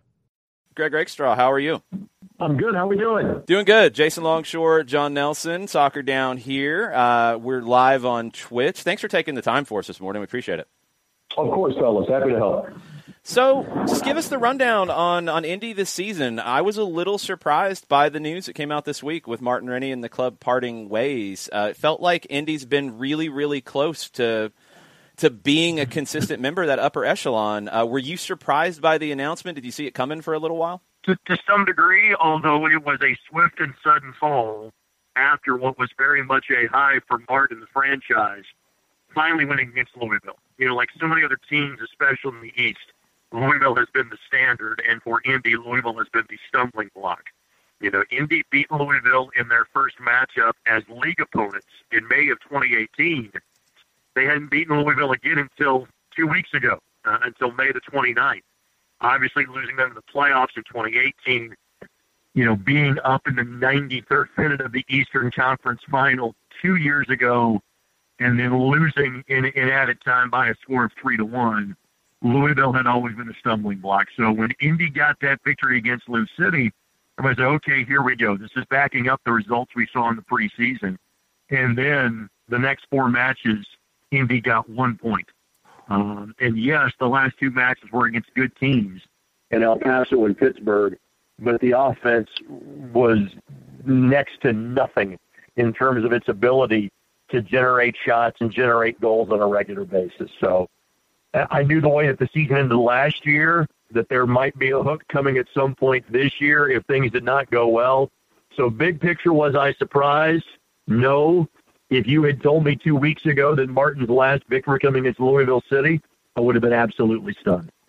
Greg, coming into this season, obviously divisions kind of juggled a little bit and expectations are always high, but what was the vibe from the fans and everyone that you got to talk to leading into the season about what the expectations were for Indy 11 and comparing it to the start and where you are now? Compete with Louisville for the division championship. You know, that is always the expectation. And yes, there is this feeling that Indy should be in the upper echelon of teams because of the fan base, because of the track record. You know, it was thought, hey, at worst, you're a playoff team. And we're 8 games in, and, you know, the Central Division is a wonderfully jumbled mess. Frankly, I think the guys that you follow on a regular basis might be the biggest surprise so far, at least from a positive perspective, in terms of Atlanta United, too. But the expectations were if you can win the division or be competitive with Louisville, that will then lead to opportunities in the postseason. So this is a franchise that expects to compete for championships. In 2018, making the playoffs was the win because of the dramatically late move to get out of the crumbling NASL and join the USL Championship. By 2019, this is one of the best teams in the league. For the first half of last year, this is one of the best teams in the league. but you have that stumble down the stretch. You miss the playoffs after winning your first 4 games in a 16-game schedule and winning 5 of your first 6. That leads to some question marks. You lose 3 in a row. You're not playing great soccer. There's signs of guys being disconnected and some discontention, and that's why the plug was pulled so quickly. In some ways, do you feel like a move like this just solidifies what the expectation is from the club to the fans? So now I think it's really clear that they've invested on the roster. I mean, you've got a number of guys who've been stars in this league, and that expectation is that investment should pay off with results. This is a results business, and ultimately, I think this reinforces that in a way to the fan base. That is absolutely correct. No, this is a club that is willing to spend money at this level. Again, is it spending money in comparison to what MLS teams do? Of course not. But are the Indy 11 a club that outspends many of their counterparts in the USL Championship? Absolutely it is. And this is also a club that, frankly, is lucky enough that they can spend money because this is a team that is, well supported. For a Tuesday night game, we had 5,000 folks in the building on Tuesday night. We had a fantastic crowd for a Tuesday night game. We were one of the handful of teams that were allowed to have some level of fans at games last year, in part because we played at Lucas Oil Stadium, and it was a much more spread out and larger venue. Now there is that return to Carroll Stadium. So absolutely, this is, after you miss the playoffs, the automatic idea is, hey, if you make the playoffs, it's a good season. And there's some truth to that. But this is a team that expects to be competitive for the top of their division. And again, because of who is in this division in Louisville, that says a lot. And, we're going to see a good test for this Indy team because they're playing at Lou City again next Saturday. That's by no means overlooking Sporting Kansas City 2 coming up on Sunday. But we're going to have an idea where this team is over the course of the next couple of matches. And Greg, with a coaching change at the quarter pole, it now presents a challenge for the front office in either bringing in an individual from the outside that can instantly assimilate and try to get the team back on track, back to where the expectations are, or, staying somewhat within the family to make sure that the continuity is there. It's an interesting challenge and a big conundrum for this front office at a key point, knowing what the team wants to accomplish year in and year out. Correct. And I think there are options for both. So let's talk about the current staff. Max Rogers was added in April. Max was on Steve Trittschu's staff in St. Louis the last couple of years. I actually was brought in before that by Pulis to come and be a part of things in St. Louis and stuck around for Steve Trittschu last year. Other than that, you've got Phil Presser and Andy Swift, both who have been guys with Martin Rennie for the duration. Phil has a lot of local ties here. Because Phil has connections to the Indiana Fire Academy, whom the Indy 11 will work with. Also, still works the junior program. Andy Swift was a guy that actually has connections not far from you guys. He was at Jacksonville State for many years, working at the college level over in Alabama, and now has been with the Indy 11 for the last 3 or 4 years as the goalkeeper coach. The other name that, even though he's not on the payroll now, would be considered part of the family would be Juan Guerra. Juan played for us in his last year as a player in 2018. Very well liked as a player. Been a very much respected coach, kind of Martin's right-hand man the last couple of years. Had what he thought was a better offer in Phoenix, and clearly, Phoenix, much like Louisville, much like Indy, are teams that go, hey, they're going to win and be successful every year in the championship. Juan is there. Is there a phone call extended to him? Because he was really kind of with the club through March and knows all the returning players, had a hand in Manuel Arteaga coming here from Venezuela. And so it would be a very quick assimilation process if the phone call is to Juan, hey, we want you to come back and join the Indy 11. Might there have to be compensation going from the Indy 11 to Phoenix Rising in terms of money or a player perhaps? But again, that's something that could be worked out. So those are the guys that would be in the building or close to it to talk to. Now let's talk about the obvious names, and I mentioned one of them, okay? Steve Trittschu was very impressive last year in St. Louis, given what he did, and the fact that potentially he can be brought back to this level, coaching against players he knows very well. He played the Indy 11 4 times last season, kind of knows how they're built, et cetera. And the other obvious fact is that John Hackworth is available. He is. And clearly John did a wonderful job with Lou City. I'm still unsure as to all the reasons why he elected to leave after the first game of the season. But there are some quality candidates kind of floating out there in the ether that I'm sure that Greg Stremlaw, the team CEO, is doing his due diligence on as we speak. You mentioned it a little bit with Guerra, and I want to dig into this for some of our listeners who are kind of based in the Southeast and know Indy but don't know the ins and outs. The culture that's been built around the club is incredibly strong, and it's something that's powered, I think, the club's growth. How important do you think it would be to, in weighing this decision, go to somebody within the family versus somebody from the outside? You know, I think the two names from the outside that I mentioned, because of the instant recognition of having played against those teams for literally half of your games last year, I think there would be buy-in, from the fan base. Obviously if it's Juan Guerra, it'd be an immediate positive check mark from the fan base.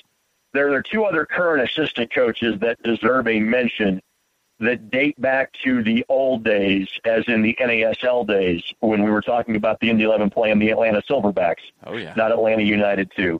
One of them is Colin Falvey, who is now the top assistant out in Sacramento and has been for the last couple of years. He was on the NASL spring season champion team for the Indy 11 in 2016, was the team captain, played here 2 years for Tim Hankinson.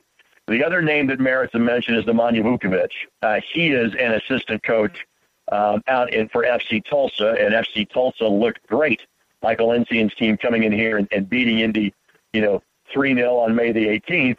Ever since you saw those guys on May 19th, clearly things have gone downhill for Tulsa. But the guy we all could call Buko around here deserves a mention as well. So, because there has been a track record of success and because there is a sizable fan base for this level, yes, guys with familial ties, for lack of a better term, have been brought up. But if you bring in a guy that has been successful, especially in the Eastern Conference, in the USL Championship, I think the fan base would buy in immediately to a name like that.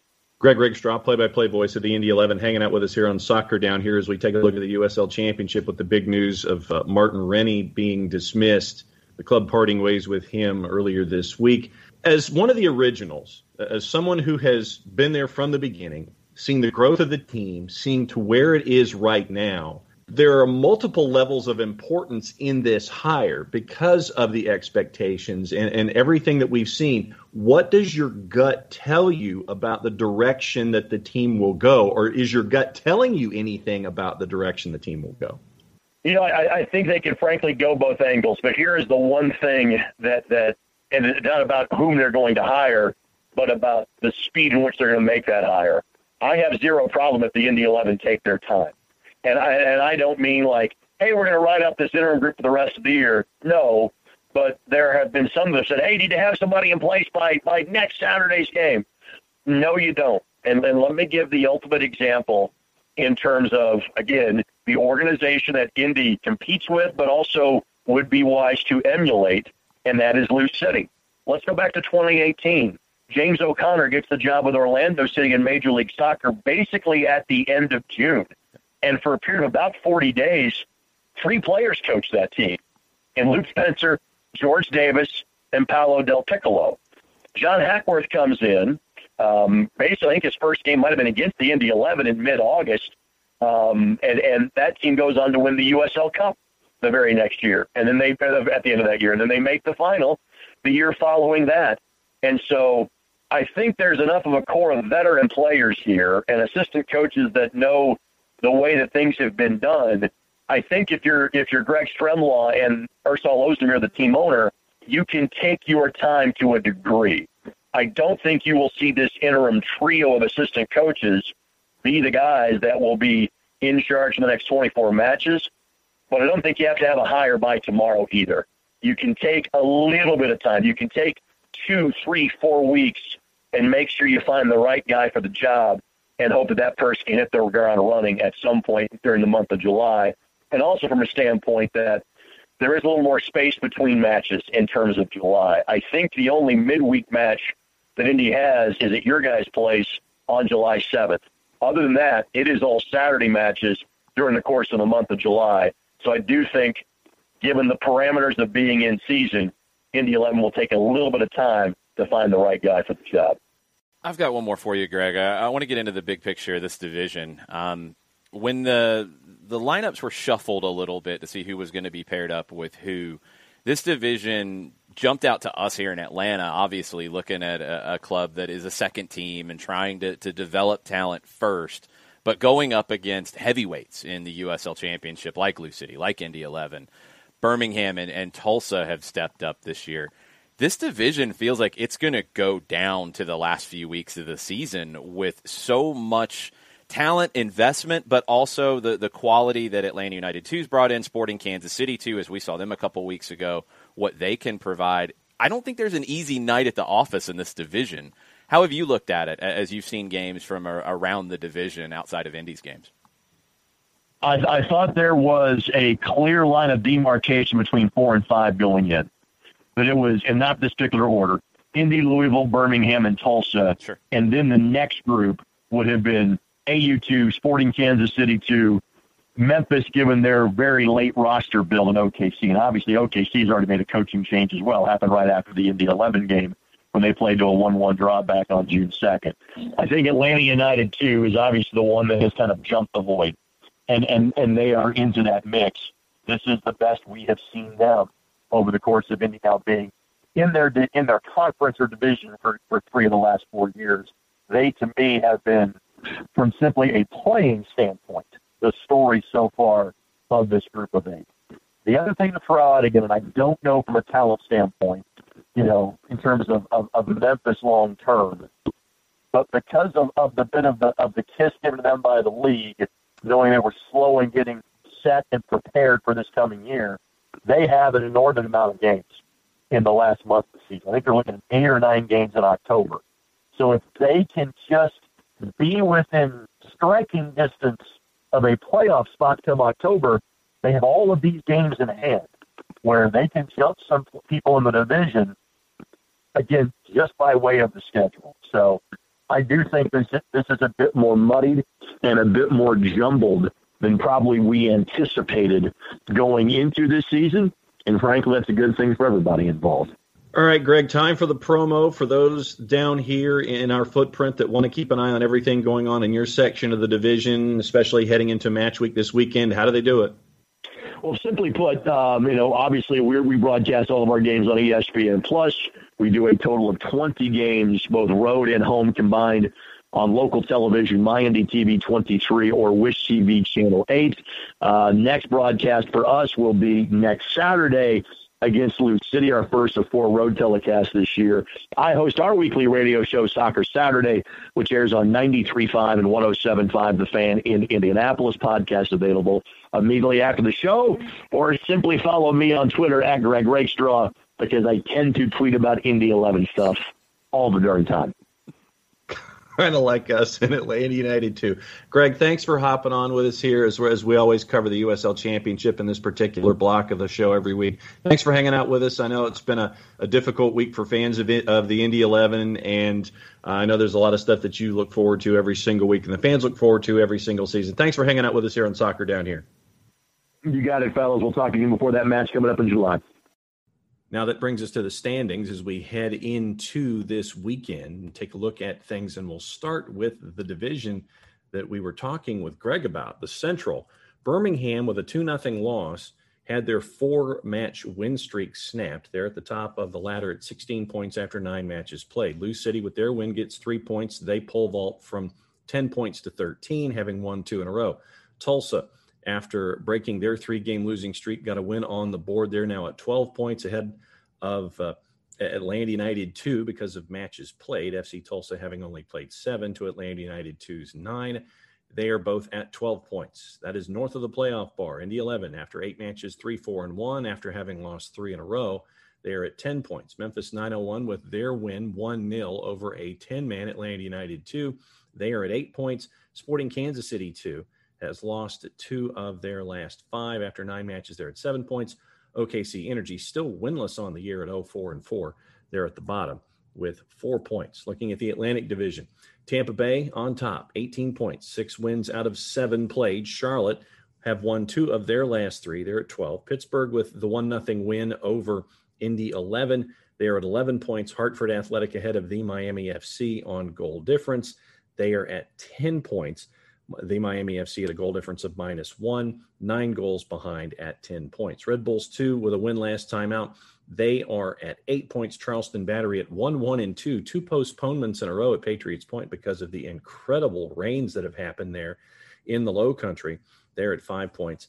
And Loudoun United, having lost 4 of their last 5, they're at 1-5 on the year. They are at 3 points. Western Conference, Mountain Division, Rio Grande Valley. We caught up with the RGVFC and their head coach, Wilmer Cabrera. They're at 16 points, having won 2 of their last 3.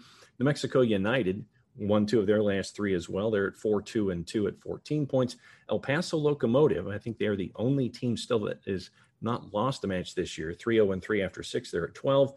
Austin at 11 points. They're in 4th. San Antonio FC at 10. Colorado Springs gets their first win at their new downtown stadium. They're at 8 points in 6th. Real Monarchs, having lost 3 of their last 4, they are at 5 points. Pacific Division, Phoenix, 5-1-1 with a goal difference of +13. They're at 16 points. Los Dos, LA Galaxy 2, have lost 3 of their last 4, but they are still at 11 points, 5 back of Phoenix. Orange County SC is at 10 points, having won 2 of their last 3. San Diego 2-0-2 in their last 4. They are at 8 points north of the playoff bar. A lot of folks at 7 points. Goal difference separating Sacramento, Tacoma, and Las Vegas Lights, -3, -4, and -9 on the board. Sacramento on top in 5th. Tacoma in 6th. Vegas Lights are in 7th. And Oakland, having only played 4 matches this year after getting off to their late start, they are at 1-2-1 and at 4 points. Matches coming up this weekend. We'll get into that in just a sec. On Friday, 2 matches, Charleston and the Miami FC. Charleston, according to your juice boxes, is a +114. Miami FC, the Miami FC is at a +204, and your draw is a +262. And at 10 o'clock Eastern time on Friday, Real Monarchs, a +326 at home as El Paso Locomotive come to town. El Paso a -130, and your draw option is a +263. Looking at the schedule for the upcoming weekend, just to kind of give you an idea as to what else is going to be going on Saturday and Sunday as we progress through after the big midweek on Wednesday. Saturday, Hartford hosts Loudoun at Dillon Stadium at 7 o'clock. Birmingham Legion tries to snap back after losing last time out. They host Austin. 7:30 at Al Lang. Tampa hosts Pittsburgh. 8 o'clock at 1 OK Field. FC Tulsa hosts Sioux City. Big road trip for that one. Big game in the Central Division. Memphis 901. Can they continue their momentum? 8:30 at AutoZone, taking on OKC Energy. And out west, it is Oakland hosting Sacramento at Laney College. Toyota Field, San Antonio FC hosting RGV. 10:30 at Cashman, Las Vegas Lights hosting Orange County. And at 10:30, San Diego is hosting Phoenix. Big match out west. Sunday, Sporting Kansas City 2 at Children's Mercy Park at 5 o'clock, hosting Indy 11. Tuesday, the 22nd, Austin hosting Colorado Springs. And that is at Bold Stadium on the campus of the Circuit of the Americas. That's a look at your schedule upcoming, some of the news and notes that have come across the table here in the USL Championship over the last little bit. Take a look at your Week 8 Team of the Week presented by Clear Audio. A couple of familiar names to those here in the eastern half of the country. Alejandro Guido, your midfielder from San Diego, ends up as your Player of the Week for his work there for San Diego. In net, Ben Lunt for Phoenix Rising. Back line of Joaquin Varela from San Antonio, Sean Tosh from Sioux City. We've had the chance to see him against Atlanta United 2. Macaulay King also at the back in a back line of 3 for El Paso. Midfield of 4, Milan Iloski from Real Monarchs to go with Guido, Diego Luna from El Paso, and Jake Arman from Charlotte Independence. Solomon Asante makes an appearance for Phoenix Rising. Enoch Mushagalusa, who you saw from Sporting Kansas City 2 with his brace against Atlanta United 2, and J.J. Williams from Birmingham Legion. Don't forget, you can vote for Save of the Week and Goal of the Week by going to the USL Championship webpage at uslchampionship.com. Take a look at the power rankings as we go through Week 8. And at the top, no real surprise, it is El Paso going over Tampa and Phoenix because El Paso, the only team that hasn't lost so far this year, staying at number 1. You've got Tampa, Phoenix, RGV, Birmingham Legion up 2 spots to number 5.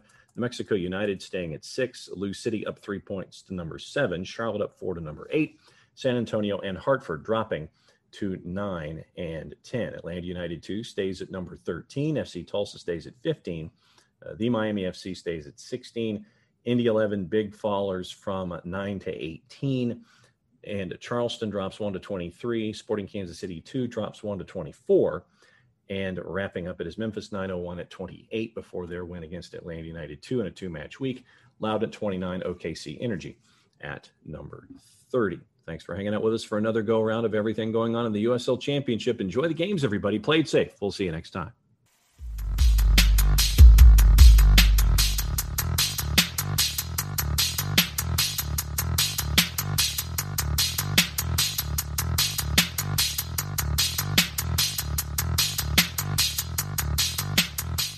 Nobody builds 5G like Verizon builds 5G, because we're the engineers who built the most reliable network in America.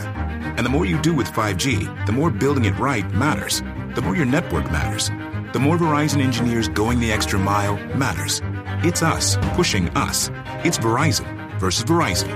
5G built right from America's most reliable network. Most reliable based on rankings from RootMetrics second half 2020 U.S. report of 3 mobile networks. Results may vary. Award is not an endorsement. Nobody builds 5G like Verizon builds 5G, because we're the engineers who built the most reliable network in America. And the more you do with 5G, the more building it right matters. The more your network matters. The more Verizon engineers going the extra mile matters. It's us pushing us. It's Verizon versus Verizon. 5G built right from America's most reliable network. Most reliable based on rankings from RootMetrics second half 2020 U.S. report of 3 mobile networks. Results may vary. Award is not an endorsement. Keep listening to our weekly episodes to find out more.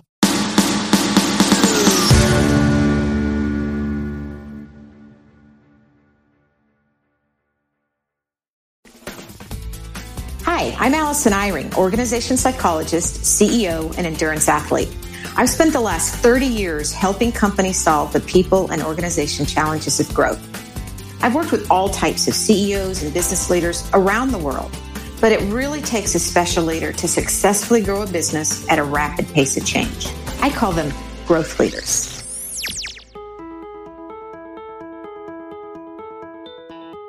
In this episode, we're going to explore and learn more about leading innovation from a leader at 3M, one of the world's most famous innovators. I'm going to speak with Kevin McGuigan, Vice President and Managing Director of Southeast Asia, and also the country leader for Singapore. Welcome, Kevin. So happy to have you on the Growth Leader podcast. Thank you, Allison. It's a pleasure to join you today. So it's great having you, in particular because, you are a growth leader, and also 3M is just such a role model for innovation. So you're leading the business in such an exciting region with so many different markets that are so different. I feel like we're going to learn a lot from you today. Before I start about, your lessons learned as a growth leader, you just have to tell us a little bit more about the fact that you are a second generation 3M'er and your dad also worked there. So I'm just curious what was it like being at home? Like, did you guys have to wear 3M on your shirts? Well, not far off. I will say that, yes, I was very fortunate to grow up with a father that spent 35 years at 3M. So for my entire life, 3M has always been a staple around our house, not only with the products, but also with people. So my parents would regularly invite 3M'ers over to the house for dinners, luncheons, and really impressed upon me and my 2 older brothers that they wanted us to get comfortable with adults at a young age.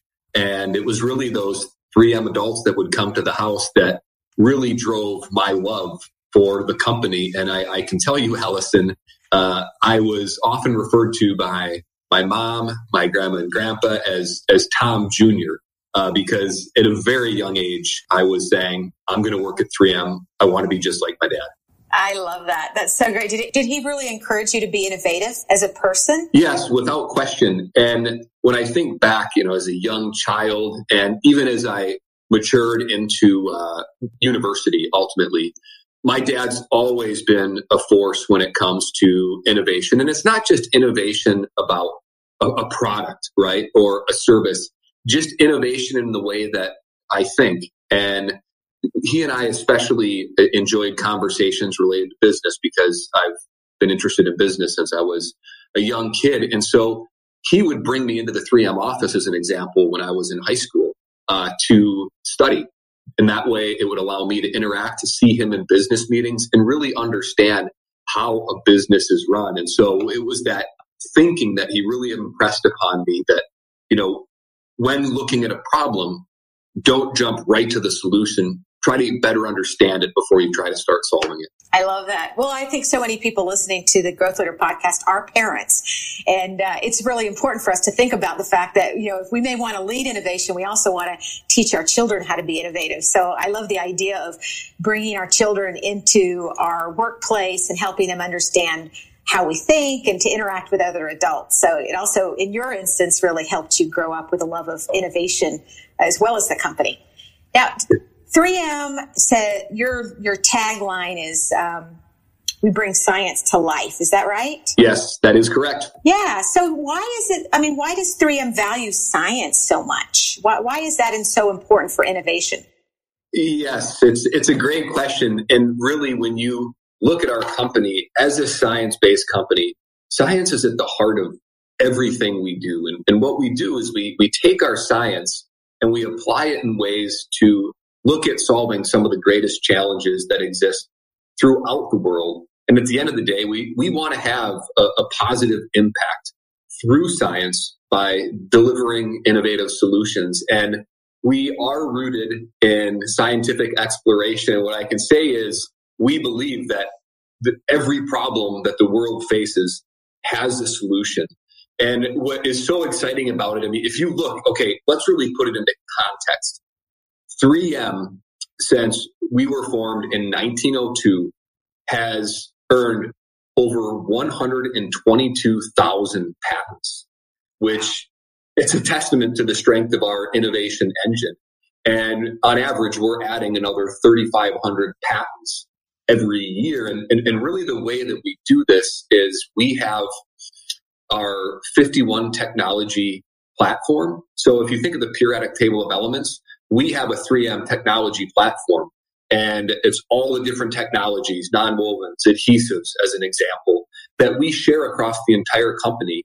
And we encourage our scientific community to work with specialists to come up with uncommon ways to put those technologies together to, again, solve some of the world's greatest problems. I really like that. I've actually seen that on your wall at your offices where you have the periodic table and it shows all the different products. Yes. So it's interesting because you're actually a quite old company, and yet it sounds like part of your culture is to value and to breed innovation. So I'm hoping that we can learn more from you also about how you as a leader encourage and develop this both in yourself and other people. Yes, most definitely. Kevin, your current role now is as your Vice President and Managing Director for Southeast Asia. You're also the country leader for Singapore.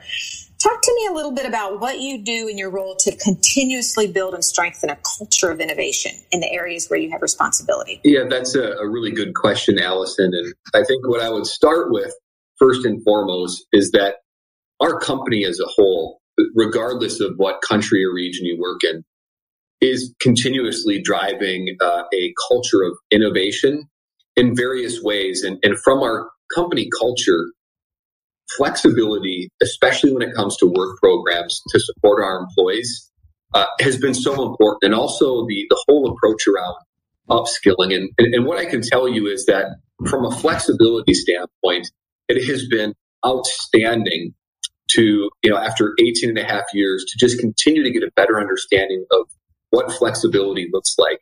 And one thing that has impressed me for my entire life is the fact that 6 decades ago, our company put together a program that we commonly refer to as 15% time.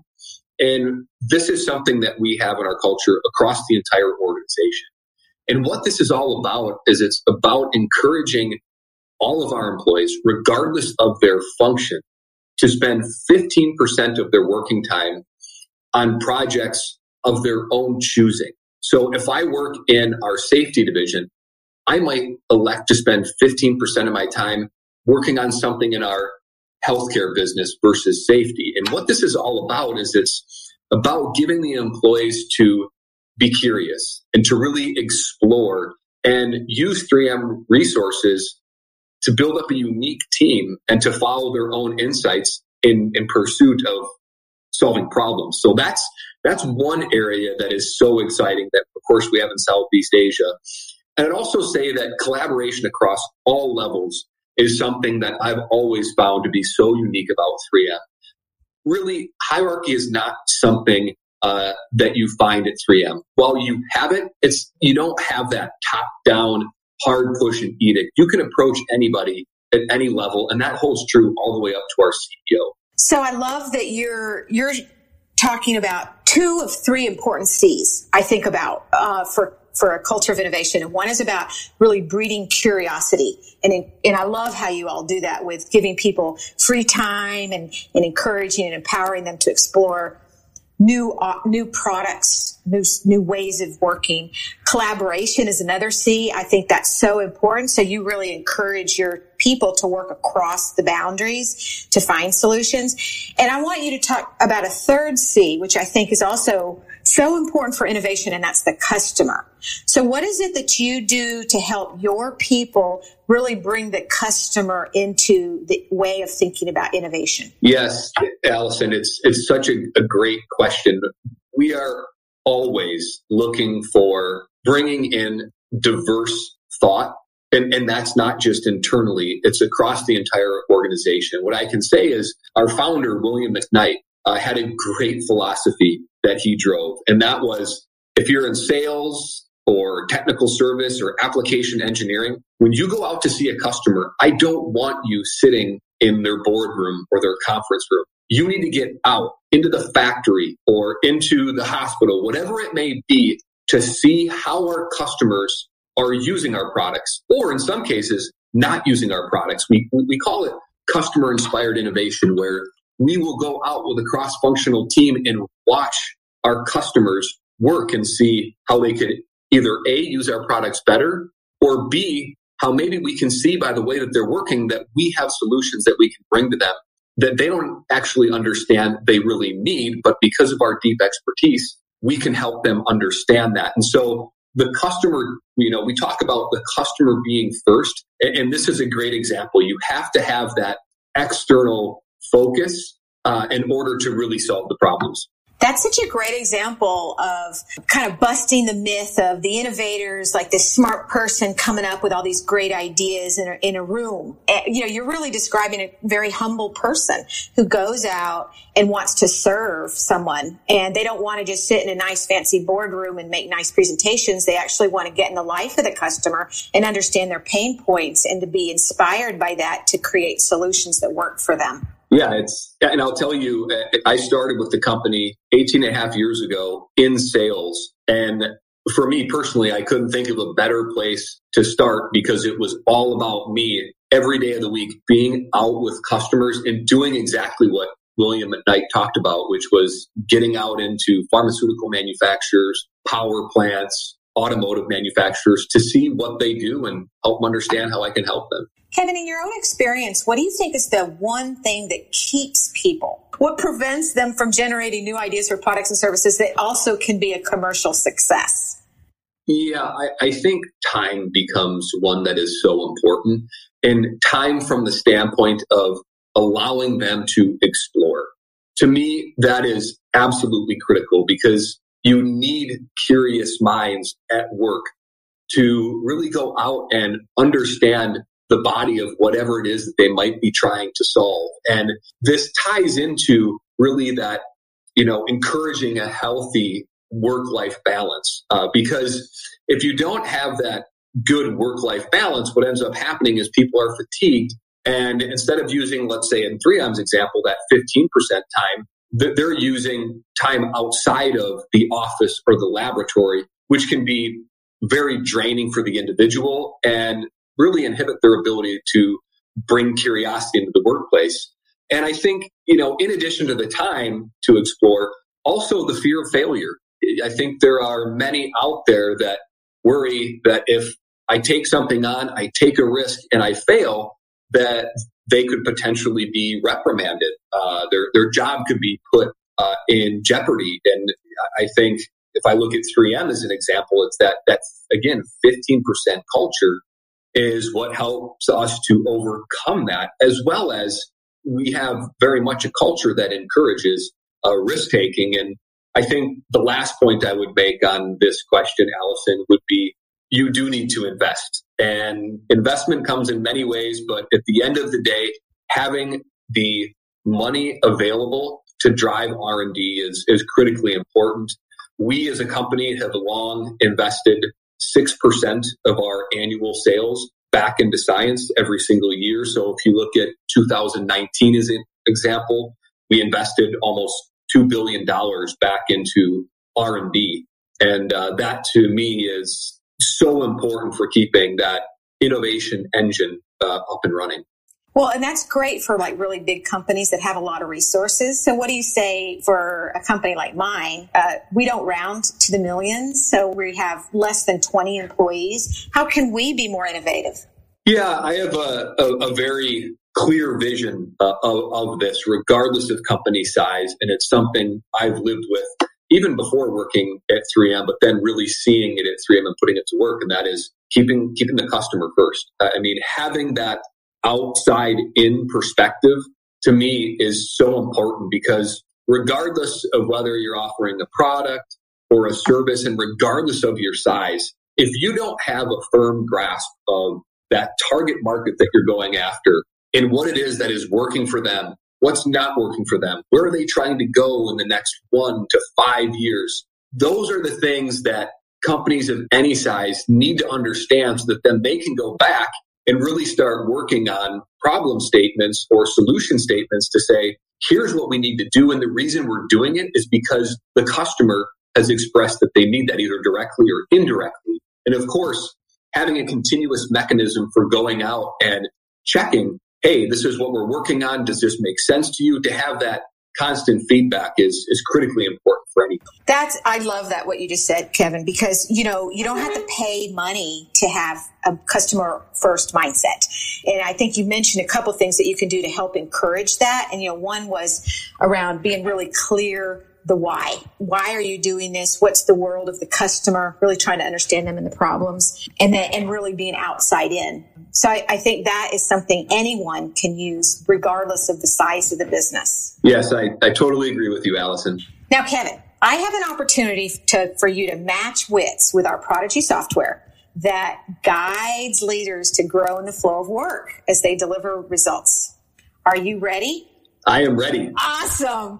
All right. So one of the things that Prodigy does is it has a number of sprints to help people build muscles in innovation and growth mindset. And we have one sprint in Prodigy. It's called Create Innovation. So it's really about helping the user build muscles in coming up with more ideas and broaden their thinking than they might normally do. So I want to see what you have to say if you're coaching one of your people about how they can create innovative ideas. What would be 1 or 2 actions that you would suggest to them? So I would start by really laying a foundation with mindset is so important. And before getting into it, really painting the picture for them about the importance of growth mindset and this notion of thinking unconstrained. These are philosophies and principles that we have throughout the company. That notion of unconstrained thinking, meaning don't think about how much money you have, how much time you have, just think big picture. And so what I would do then is I would, recommend to the team that they make sure that they channel their inner child. That curiosity and that innovation and problem solving, that an inner child would bring. And one way that I love to do that with teams is to get the teams out team building, to really have an activity that has nothing to do with the project, but to help them really get to a point where they understand each other's personality, so that they can really come together and be a cohesive team. And then next, what I would do is I would really push the team to get out and seek opinions and feedback from not only their team internally and other stakeholders internally, but also getting out and getting an understanding from external stakeholders like the customers, as I talked about before, because I think that to me is great. Understand what's been done in the past, and because just because something's been done in the past and it didn't work doesn't mean you can't do it today, because things have changed with time. And so those are two things. And I guess the last one I would add would just be that I would encourage the team to invest and explore in learning and development opportunities to help their teams and their employees continue to upskill and bring in skills that may become more and more relevant as they're working through a potential challenge as it relates to innovation. So, Kevin, you and Prodigy are in perfect agreement on involving customers. So one of Prodigy's recommended actions is conducting customer visits with cross-functional teams to understand pain points and to explore different solutions, which is also part of what you were talking to me about earlier. Can you give me an example of, what's one thing you might suggest to a team that's going to do a customer visit like that to make it just be a total success? That is a great question. And it's a piece of advice that my first ever manager, my hiring manager, gave to me. And it was, Kevin, always remain curious when you're with the customer. Don't be afraid of asking a question that you think seems dumb or too obvious. So really get in there and ask questions for the purpose of getting a deeper understanding, not just for stifling silence that you might have in the room. Really, really dig and have good follow-up questions and be curious. Kevin, one of the behaviors that Prodigy has that recommends to work on is around building psychological safety. So I was thinking about that as I was listening to you, because one of the behaviors that Prodigy will encourage users to try is where they're allowing others to contribute their ideas, regardless of whether they agree or not. And I think you were just talking about that when you said be curious. It's like, don't feel like you have to show that you know everything. And you have to really be curious and listen. What's your advice on that? How do you help people create that openness and safety for others to share their ideas, regardless of whether you agree or not?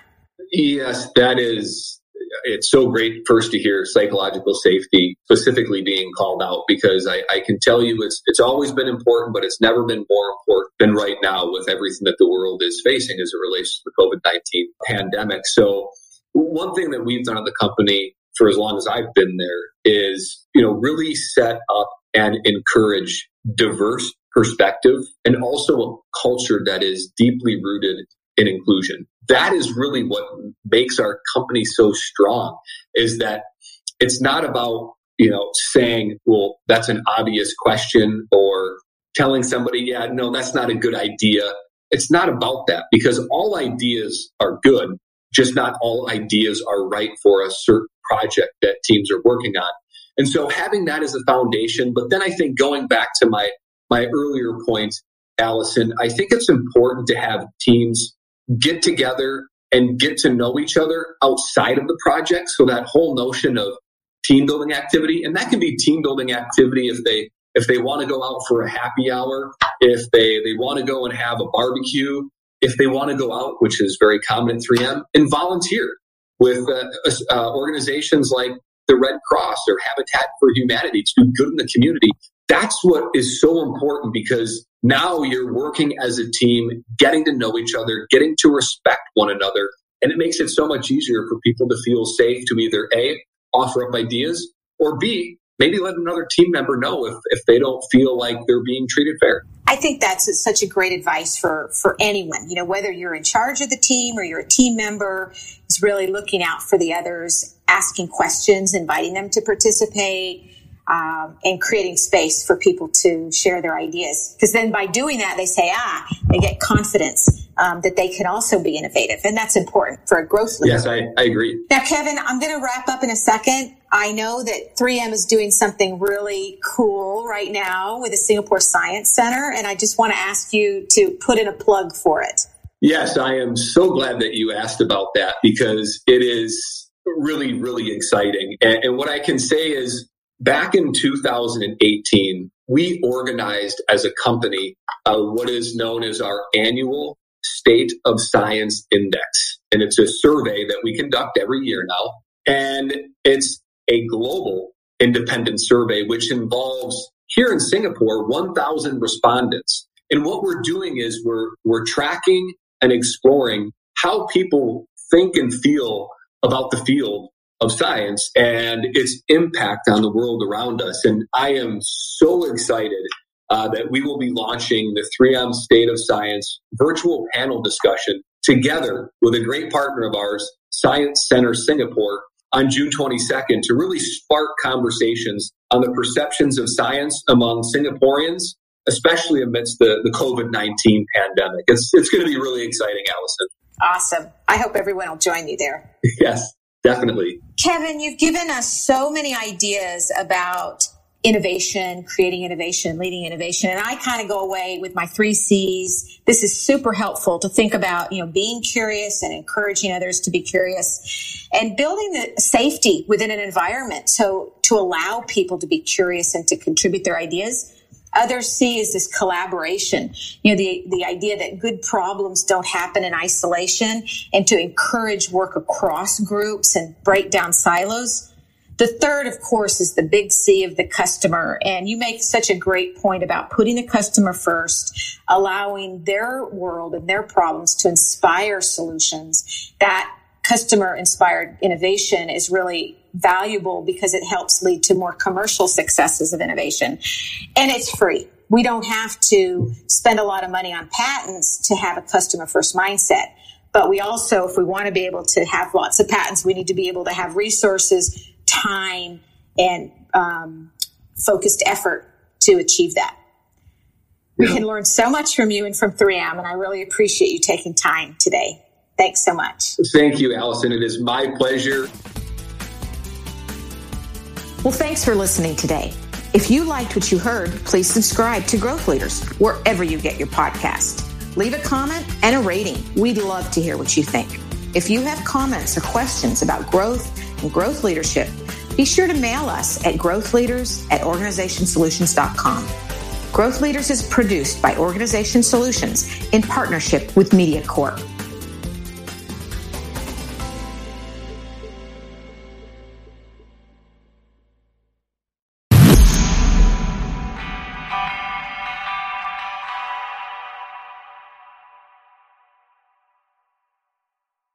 Thank you for listening to today's episode.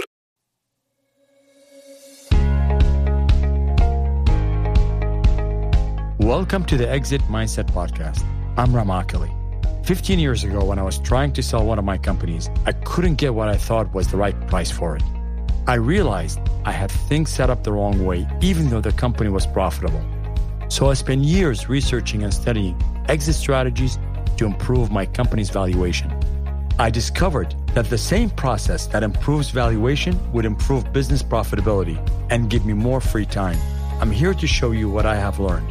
You see, the best way to grow your business is to look at it from the perspective of someone who's going to buy your company. Once you start thinking that way, magic happens, and you start seeing things you could not see before. But that's not all. I also discovered the 3 principles that you must know to command a better price for your company. The 3 principles are: first, the product; second, the infrastructure; and third, the conversation you have with the consumer. Once you master these 3 principles, you will be on your way to increasing your profits, your company valuation, and get more work-life balance. So listen in and learn how you can do that. I will teach you through this podcast lessons from the trenches, and we will have a dialogue with some of the greatest minds on the planet.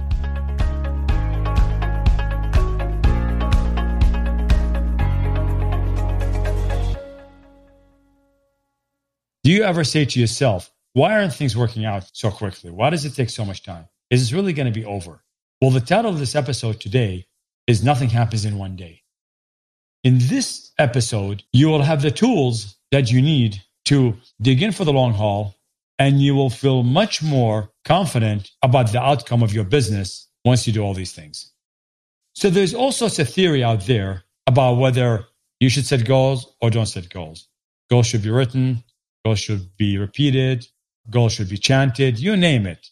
There's always a way that somebody invented how you should put your goals together. But of course, the most common one of them all is write your goals down. But even that by itself is an art. And the reason I say it's an art, because everybody's got some sort of a template or general things that people say they should be thinking about, and it ignores the reality of your own circumstances. The biggest thing about goals is that if you are really, really trying to do things and enthusiastic, you're going to set some goals that are pretty lofty and you want them pretty quickly. And that's okay. There's no problem with that. The big thing you got to realize is that sometimes it just doesn't work out the way you want it. And it just takes a little bit longer. So the key to this is that you got to be patient. And patience by itself is an art, especially when inundated every day with all sorts of issues that you got to deal with when it comes to your business and your company. So you've already thought about your product. You have an exit mindset. You've thought about your infrastructure. You have your conversation set up correctly. And you're moving forward, but you're just not getting there. So I'm going to teach you a strategy that you could use to actually help you move forward and move a little bit quicker than the normal. So the normal way of doing this is that you wake up every day and look at what's around you in your company and trying to figure out how you could move it forward and see if you could do better. But what if you take your numbers, set them up in front of you, and create a master KPI that you look at and try to see how close are you to that master KPI. Most likely, you're not close to it. And for most companies, they're not. So if you're not close to it, that's a good thing. If you are, probably that's a bad thing. And I'm going to tell you why. Because that means you're not planning on growing. You're just happy and satisfied. And guess what the worst thing in the business world is? Satisfaction. I've seen many companies go from greatness to mediocrity simply because they were too comfortable. They just had achieved their goal and never bothered setting a new one. So ultimately, you should be always in the business of a higher goal from where you are.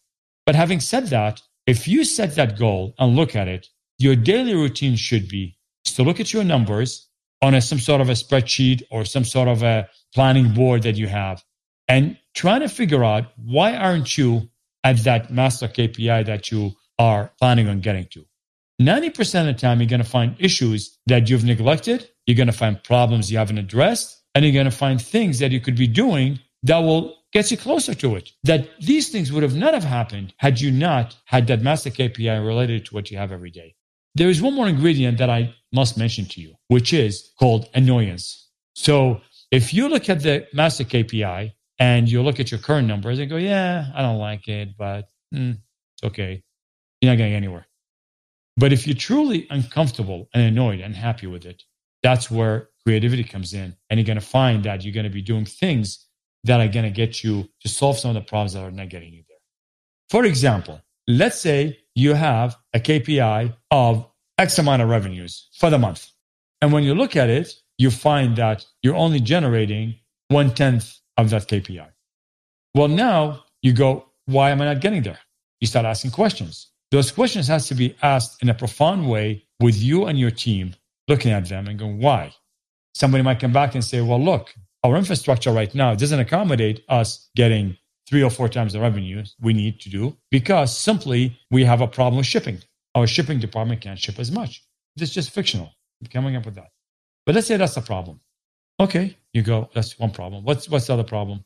Well, also our product, we got people that are taking them to have many returns. So we're not able to double up or triple our revenues in here because not many people are buying it. We're getting some bad name here and there. Oh, let's just take those 2 problems. And I can guarantee you many businesses can go to 5, 6, 7, 8 problems. So if you take those 2 problems right now, then you start going, okay, well, what do we need to do here? Well, our shipping department needs to be expanded because we can only ship so many units. Oh, okay. Well, now you start working on that solution because that particular problem is preventing you from getting to that 10x number, 10 times the number you want. Right now, you are at 1/10. So you start fixing that problem. As you fix that problem, you're going to find it will create some impact. Then you go to the second problem. And you might do it simultaneously, but you might go sequentially, depending on what you're doing. So you might go to your product and address one issue. Why is it doing this? Well, maybe for that reason, that reason, that reason. You get 3 or 4 reasons. Well, can we fix that? And through discussions, because you really are unhappy about the way it is, you're going to start coming up with solutions. And if you do that over and over again, over multiple parts of your operation, doing it every day, in my opinion, it should be a daily thing, the solutions will compound and multiply by exponential amounts. And that's where growth comes in. If I tell you I'm going to give you one thing that you could do that will explode your company with an exit mindset, it would be that. Because that 10x number we're talking about could be your exit number. Could be the number I want to have. So that when a buyer comes in and says, this is the kind of revenues that I have. And here's my product. Here's my infrastructure. Here's what I got. And not to mention that this number itself could represent serious opportunities to you and to the people around you. Remember, you don't operate in a vacuum. It's not about one person or one entity. It's about everybody. It's about you. It's about your company. It's about the people that work in it. It's about the community. It's about the entire world. So you got to take that approach that everybody's in this. It's not just you. The most important thing about this exercise and the goal of it is not to take it casually or just be using a monotonous way. I find that many times people just look at numbers or KPIs and they treat them just like an utterance of words that is meaningless. And if you start doing that, or people around you start doing that, forget it. You're just going to walk in every day, do the same thing over and over again, and you're going to pay attention to it. The key to this is profound assessment of where you are, where you need to be. And if you do that in a very sincere, proactive way, I promise you'll change everything. I don't want to make the podcast too long because I want to leave you with that one point only, that if you do that, you assess your company and you assess your KPI and you start asking questions and start finding out what the problems are and you start fixing them, you're going to get somewhere. Don't try and dig into every little problem, but don't take just one problem. Try and see if you can get a multiple number of issues that you have at hand and see if you could fix them all at the same time or one at a time. My guess is most likely one at a time. And you probably have to learn how to assign some of these tasks to different people so they could fix them for you or you fix them yourself. Ultimately, leadership boils down on you. You need to know that. And people are relying on you. So you got to be able to take the initiative and start looking at the exit mindset as the path to take to make sure that your company thrives, the people that are in it thrive, and that one day, if you decide to sell the company, you'd have the right valuation for it. If you have any questions on that, feel free to email me at askrem@exitmindset.com. Remember, action is everything. Use it or lose it. You've just listened to the Exit Mindset podcast with Bram Oculi. If you haven't yet subscribed or followed, please do so in your podcast listening app. Or better yet, visit exitmindset.com to join the conversation, access the show notes, and discover our bonus content. Lastly, we want to help as many business owners as possible. If you know anyone who could benefit from the information given in this podcast, please feel free to share it with them. Until next time.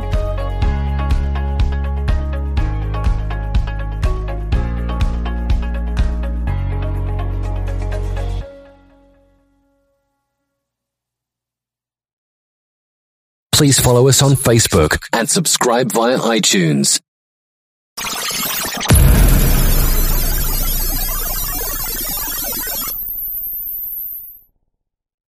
For the true crime addicts, Discovery Plus has the largest library of true crime content ever.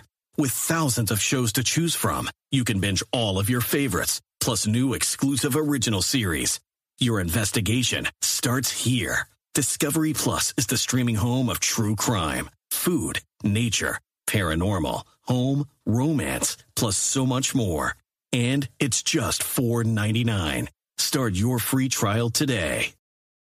What up, man? It's your boy DJ Nothing Nice, WNNRDB, Orlando, Florida, giving you exclusive music and interviews worldwide, doing it just like this. It is time for the discussion topics.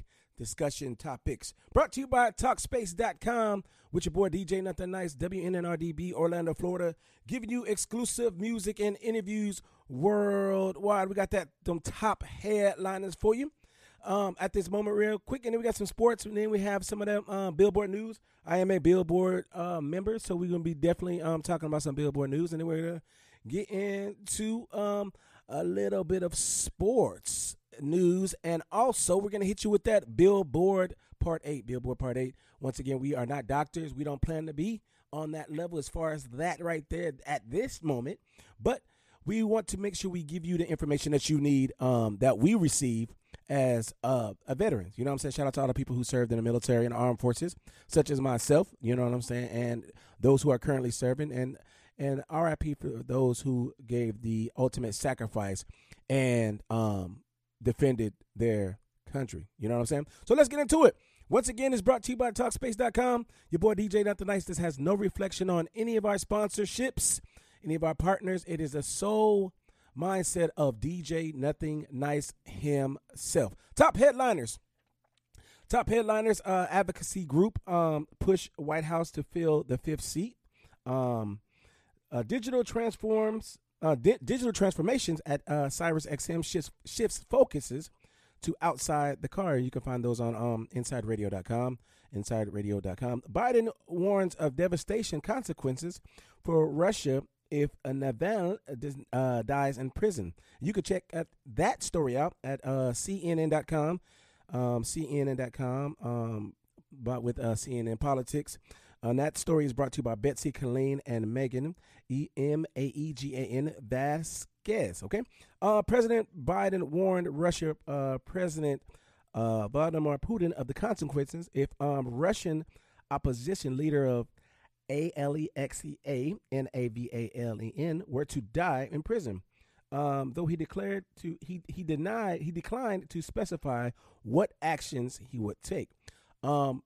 I just want to say one thing real quick. You know, I don't know the justifications of this story in it, but you know, I'm gonna do a little bit more research in it. But I've always said, you know, as we are the protectors, I guess we have to feel like we're the protectors. United States of America, we're protectors of not just United States of America, but of, I guess, the world, and we have to, I guess, protect the world. You know what I'm saying? Because I guess, like the Michael Jackson song says, we are the world, we are the children. I guess that's what it is when it comes to United States of America. Don't want to get into too many deep politics with that, because everybody has their own opinion when it comes to stuff like that, and that's what we're here for, as far as being human beings. You know what I'm saying? It doesn't matter where you're from, but being human beings, at the end of the day, guess what? We have a choice. You know what I'm saying? We have a choice to defend ourselves. We have a choice to defend other countries. We have a choice to have our opinions about defending other countries and about being who we are as, you know, Americans, and as whoever, you know, wherever you come from. You know what I mean? But, you know, that my mindset is like, okay, here we go again. That's all I'm gonna say. It's not a I'm not shooting any type of shade or negativity. I'm just saying, all right, you know what I'm saying? We'll see what comes out of this, you know. Also, Southern Baptists grapple over key issue in a pivotal annual meeting, and that's by Aaron Barnett out front. You can find that story once again at CNN.com under CNN Politics. It says there is a political fight brewing inside the nation's largest Protestant denomination as the Southern Baptist Convention gathered in Nashville for its annual meeting. You can check that story once again at CNN.com. CNN.com under CNN Politics. And that story is by Nick Valencija. All right. Moving on, man. That was the top headliners real quick. Your boy DJ Nothing Nice. Nothing Nice Radio, giving you exclusive music and interviews worldwide. ESPN playoffs. NBA. KD showed out. He showed out the other night. Versus Giannis. We'll see what happens. We'll see what happens in the next moment when they meet, you know what I'm saying, on the NBA playoffs. You know, my Knicks is out, you know what I'm saying? So, hey, man, shout out to, you know, the Nets, you know what I'm saying? And no disrespect, because over there they still doing it. Shout out to the KD, still shooting, you know what I'm saying? Like he's supposed to shoot. You feel me? That's all I'm going to say on that. I'm going to leave that alone right there. KD, that's where because when I play NBA 2K, you know what I'm saying? Shout out to NBA 2K, by the way. When I play my NBA 2K, you know what I'm saying? And I want to play, you know what I'm saying? And, you know, I got KD on the squad. You know, I already know that's a sniper. You know what I'm saying? Besides myself, because I'm a 6'8", 235 stretch 4. You know what I'm saying? That's all I want to say. If anybody want to get at me, holla at your boy DJ Nothing Nice. You know what I'm saying? On the Twitter page, the real DJ Nothing Nice. Definitely gotta throw that out there. You know what I'm saying? Because when you know what I'm saying, people like to talk a little smack. You know what I'm saying? Like they want to talk smack over here. I'm on PS5, by the way. Instagram. Instagram Live, you see me right here with the controller right here. So anybody want that action, holla at your boy. You know what I'm saying? Send me a request, the real DJ Nothing Nice on Twitch. We'll get up. You know what I'm saying? And then we'll go at it. You know what I'm saying? Win, lose, or draw. We gotta get busy. You know what I'm saying? Makes you better. If you have that competition, if people are better than you or not better than you, still have that competition, still build relationships on that end. But anyway, going back to ESPN.com, KD, Giannis, we'll see what happens. You know what I'm saying? WNBA, Seattle versus Indiana, Atlanta versus Washington, Connecticut versus Chicago, Minnesota versus Dallas, New York versus Las Vegas. I got to get to one of them games, man. Definitely WNBA. Shout out to the women doing their thing. Hooping, scooping, crossing over, and even dunking. You know what I'm saying? So don't get it twisted. Don't get it twisted. Major League Baseball, Baltimore versus Cleveland, Arizona versus San Francisco, New York Yankees versus Toronto, Chicago Cubs versus the New York Mets, St. Louis versus Atlanta, the White Sox, Chicago White Sox versus Houston, Cincinnati versus San Diego, Milwaukee versus Colorado, Detroit versus Los Angeles, Tampa Bay versus Seattle. That's your boy DJ Nothing Nice. Brought to you by ESPN, ESPN.com. Make sure you check it out. WNBA, MLB, and playoffs. You know what I'm saying? Shout out to ESPN over there. You know what I mean? Got to do it like that. Got to give it up. Got to give it like that for the sports. You know what I'm saying? And if you want more sports, please make sure you go to ESPN.com. They got Major League Baseball. They got hockey. They got everything up there. So just, get up there, see what you got to do. Even e-gaming. You know what I'm saying? E-gaming for my people who like to get on the sticks, such as myself. Got to keep on going back to that. You know what I'm saying? It's Nothing Nice Gaming. You know what I'm saying? Gaming speaks for itself. That's all I want to say. Billboard News, billboardnews.com. I am a Billboard member. Shout out to Billboards. If you're fortunate to get be on the Billboard's chart, shout out to you, whomever you are, and whatever genre of music that you do. But at the meantime, too, we also want to give the news on the end. You know what I'm saying? Because it's more than just the music. You know what I mean? Any organization dealing with the industry, it's more than music. You know what I'm saying? It's more about the person. You know what I'm saying? More about the brand than it is music, and more about how we can get better each and every moment. You feel me? Billboard News.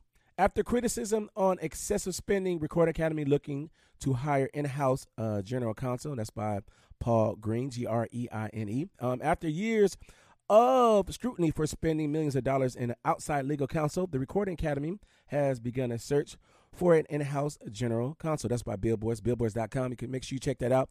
I am a Grammy member myself, so yes, that's family to me, and that's good news. I'm going to say it like that because, we have a lot of different people, just like any other company, just like any other organization, just like any other brand. There are smart people within our brand that we can possibly use for different services. Just like when you talk to family members each day, or you don't talk to family members each day, you have family members that are doctors, lawyers, DJs, only fan members, gamers, whatever you want to call it. It's there. You know what I'm saying? So just look at it like that when you are a part of an organization. Just look at it like that. Don't always look at the bad stuff, because it's easy to talk about the bad stuff. You know what I'm saying? It's easy to talk about the bad stuff. Everybody could talk about this person, that person, or what this person not doing, what this company's not doing. They can do better. I can DJ better. I can produce better. But the thing about it is if you was to come together as one, you'll be stronger. And guess what? You can share tidbits of information that you both need to be successful within the brand. You know what I'm saying? So, hey, man, they say reach one, teach one, or how that goes. Hey, man, you got to do it, man. You got to get that knowledge in there. All right? Okay. All right. Billboard Latin Music Week returns live to Miami in September. That's by Griselda Flores. It's Griselda Flores, Flores. Following its first ever virtual edition in 2020, Billboard's Latin Music Week is set to return live to Miami on September 2025. All right, from 20 to 25. All right. Under the slogan, the beat of Latin music, the weekend-long celebration will feature live conversations, workshops, showcases, and perform with Latin's top hit makers, action influencers, and industry leaders. Once again, you can find that story at billboard.com. Make sure you sign up. You know what I'm saying? It's more, like I said, it's more than music, man. It's more than music. All right. Spotify relaunches Clubhouse competitor locator room as a Spotify Green Room. That's by Chris Egerton, the CRISE EGGERTESEN. Spotify is relaunching Locker Room, the live app it acquired in March via the purchase of Betty Labs as Spotify Green Room, the company announced. So if you want to check out any of those stories, man, make sure you sign up. Go to billboards.com and sign up, man. You'll get the news. You'll get the top charts. You'll get everything. You know what I'm saying? In each genre, you know, it is what it is, man. Your boy, DJ Nothing Nice, WNNRDB, Orlando, Florida, giving you exclusive music and interviews worldwide. Brought to you by Talkspace, man. Talkspace.com. Talkspace.com, the counselor when you need it. Because at the end of the day, we all need help. You know what I'm saying? Mentally. We all need mental help. We all need physical help. We all need spiritual help. And sometimes we may need financial help. You know what I'm saying? But at the end of the day, guess what? It's all on us. It's all on us to show that L-O-V-E, love. You feel me? You had to do that. You had to do that. It is what it is, man. But now let's get into the other portion. We're going to get into the bipolar section of this. Once again, we are not doctors. We are not nurses. We are just people here to give you information. Like I always say, if you tune into this session right here, or if you tune into the previous sessions, that we like to talk about things that will help you mind, body, and soul. The goal is always to encourage, to inform, and to enlighten. You know what I mean? So it's more than music. It's more than getting awards. It's more than being recognized for a great brand that you are. We like to help you out mentally, too, as well, and get you to where you need to be throughout that day, throughout that moment. So going to you, giving to you one of the topics that we like to share at this moment that we've been sharing through the self-care handbook. You can manage bipolar disorder. Okay, so we're going to get into that real quick. It's your boy DJ Nothing Nice, WNNRDB, Orlando, Florida, giving you exclusive music and interviews worldwide. And once again, with the stuff that we talk about as far as on the health side, please make sure you see your primary care advisor and doctor. You know what I mean? To get adequate information that you need to provide for your mental health, your physical health, your spiritual health. You know what I'm saying? Got to do it like that. I always got to give you that, man. We always got to do that to you, because if we don't do that for you, I don't know, man. I don't know what to say, but that's what we're here for. That's what we're here for. Outside of that, man, hey, man, we got to keep it moving. Crisis planning. Okay, this section is called crisis planning. Once again, this is brought to you by your boy DJ Nothing Nice, WNNRDB, Orlando, Florida, giving you exclusive music and interviews worldwide. Talkspace on the self-care handbook. Self-care handbook. You can manage bipolar disorder. Okay?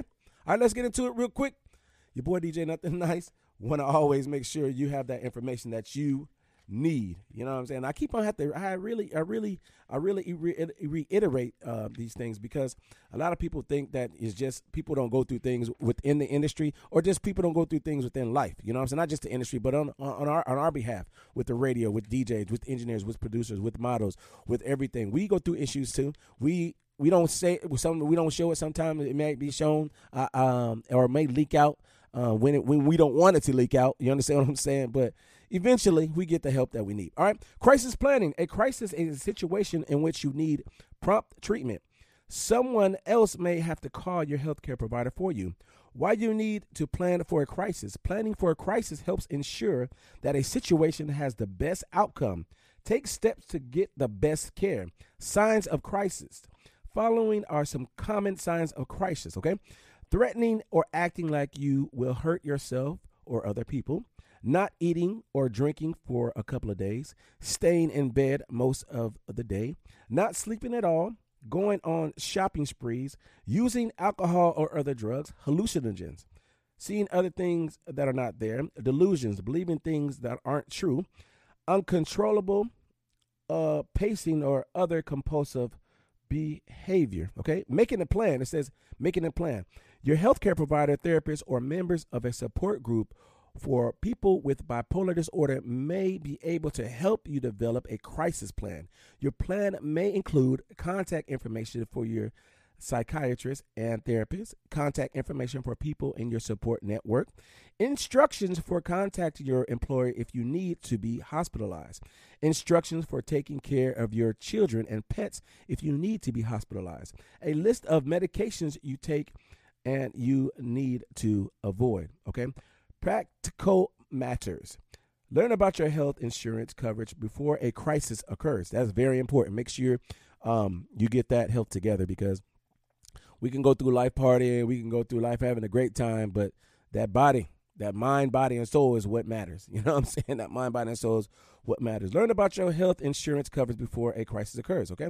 Also, be sure you know how to contact your healthcare provider and therapist in an emergency. You should be able to get help at any time you need it. Advanced directives. This is a legal documentation. This is a legal document that outlines the kinds of treatment you want during a crisis.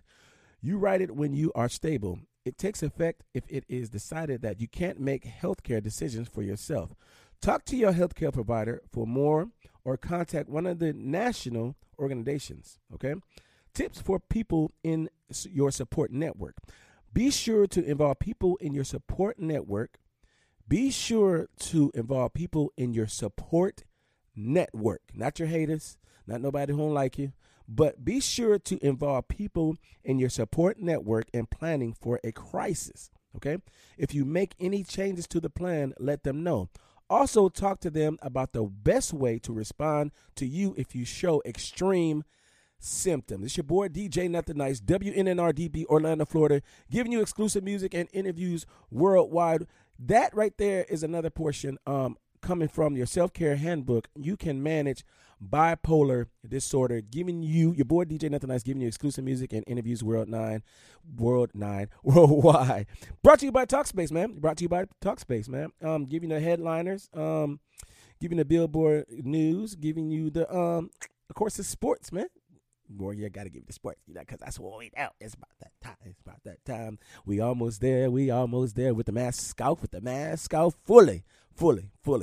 Just hold on, people. Hold on. Do what you need to do. Take care of yourself. Wear your mask. If you have to wear your mask in the end, if you ain't got your shot, hey, man, get that mask. You know what I'm saying? Hey, just for your people. Just for the people. If you don't want to do it and you want to wait it out, understandable. You know what I'm saying? Whatever that's best for you, that keeps all of us safe. You feel me? All of us safe. So, brought to you by Talkspace.com.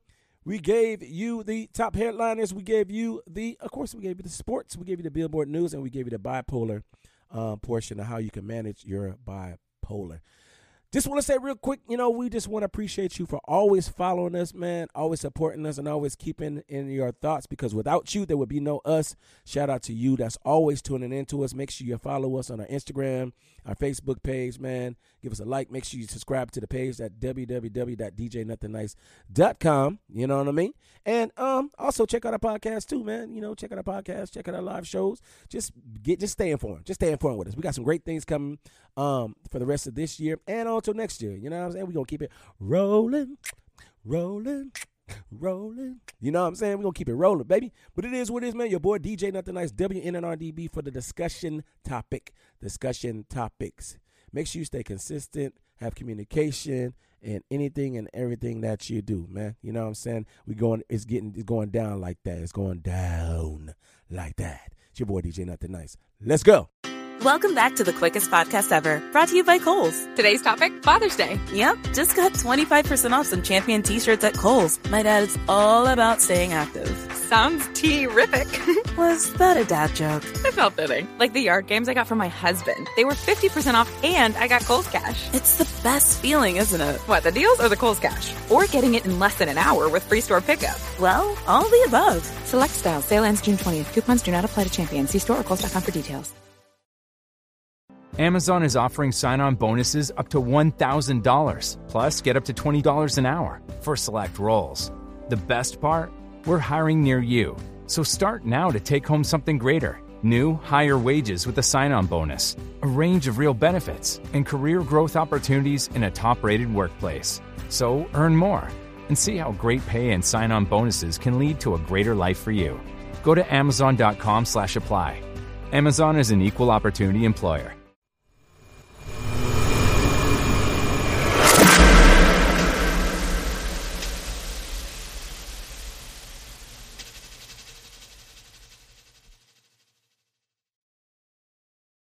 Hit us up on Facebook and Twitter.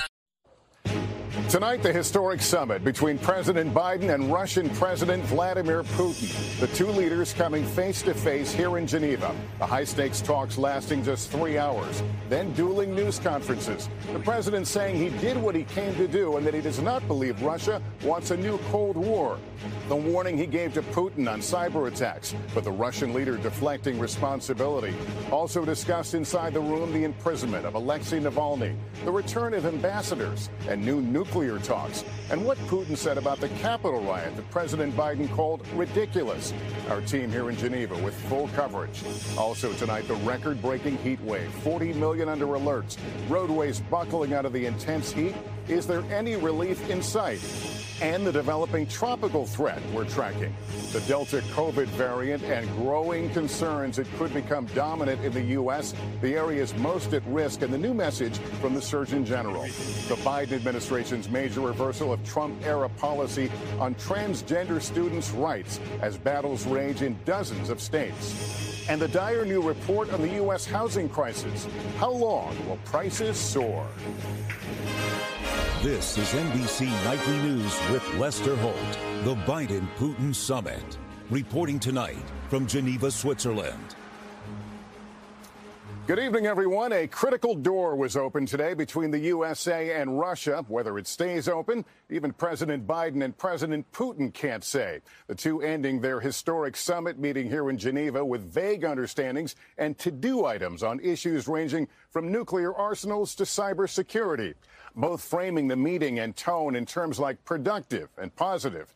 President Biden saying he wanted to establish basic rules of the road between the two nations, saying he pressed the Russian president on human rights. Putin pushing back, turning the tables on some issues. And at the end of it all, no clear roadmap from here about next steps. President Biden and Russian President Putin face to face. Their highly anticipated summit shorter than expected. Afterwards, President Biden insisting he achieved his goals at the summit he asked for. I did what I came to do. The tone of the entire meetings was good, positive. There wasn't any strident action taken. Each moment carefully choreographed. President Putin arriving first at the Swiss villa, followed by President Biden, pausing in his armored limousine before getting out. Then, Mr. Biden reaching out for a handshake. The two presidents never meeting alone. Secretary of State Blinken and the Russian foreign minister there, too. I hope that our meeting will be productive, Putin says. Well, thank you. As I said outside, I think it's always better to meet face to face. Do not grab me. Chaotic moments as Russian media and Russian security pushed and shoved the American press. Both leaders looking on. President Biden had said he would confront the Russian leader on issues like election interference, Putin's crackdown on critics, and recent ransomware attacks on America's food and gas supply that the U.S. blames on Russian hackers. In an unusual move, President Biden not holding a joint press conference with Putin afterwards. Instead, in dueling appearances, both sides offering sometimes differing views of how it went. On cyber attacks, President Biden saying he gave Putin a list of critical infrastructure that he wants off limits, along with this sharp message. I pointed out to him we have significant cyber capability. And if in fact they violate these basic norms, we will respond. But no mention of that from Putin, who deflected any responsibility, blaming the U.S. The majority of cyber attacks are made from the U.S. territory. Both sides saying they would talk further on the matter. On jailed Putin critic Alexei Navalny, President Biden saying he gave this warning if Navalny died in custody. I made it clear to him that I believe the consequences of that would be devastating for Russia. But when Putin was asked about Navalny, he never mentioned his name, even comparing Russia's democracy activists to rioters at the U.S. Capitol. People went into U.S. Congress with political demands. They are called homegrown terrorists. That's a ridiculous comparison. Putin saying he felt no pressure, describing their conversation in personal terms. I can say that he is a constructive person, well-balanced and experienced. He recalled his family and conversations he had with his mother. It is all appealing. President Biden suggesting Russia is eager to lower tensions. I don't think he's looking for a Cold War with the United States. While the two leaders agreed to return ambassadors and to start talks on arms control, no movement on other thornier issues. He denied any involvement in cyber attacks. He downplayed human rights abuses. He even refused to say Alexei Navalny's name. So how does that account to a constructive meeting as President Putin? You don't understand that. You're in the wrong business. Later, President Biden apologized for that answer and was asked again about what was gained here.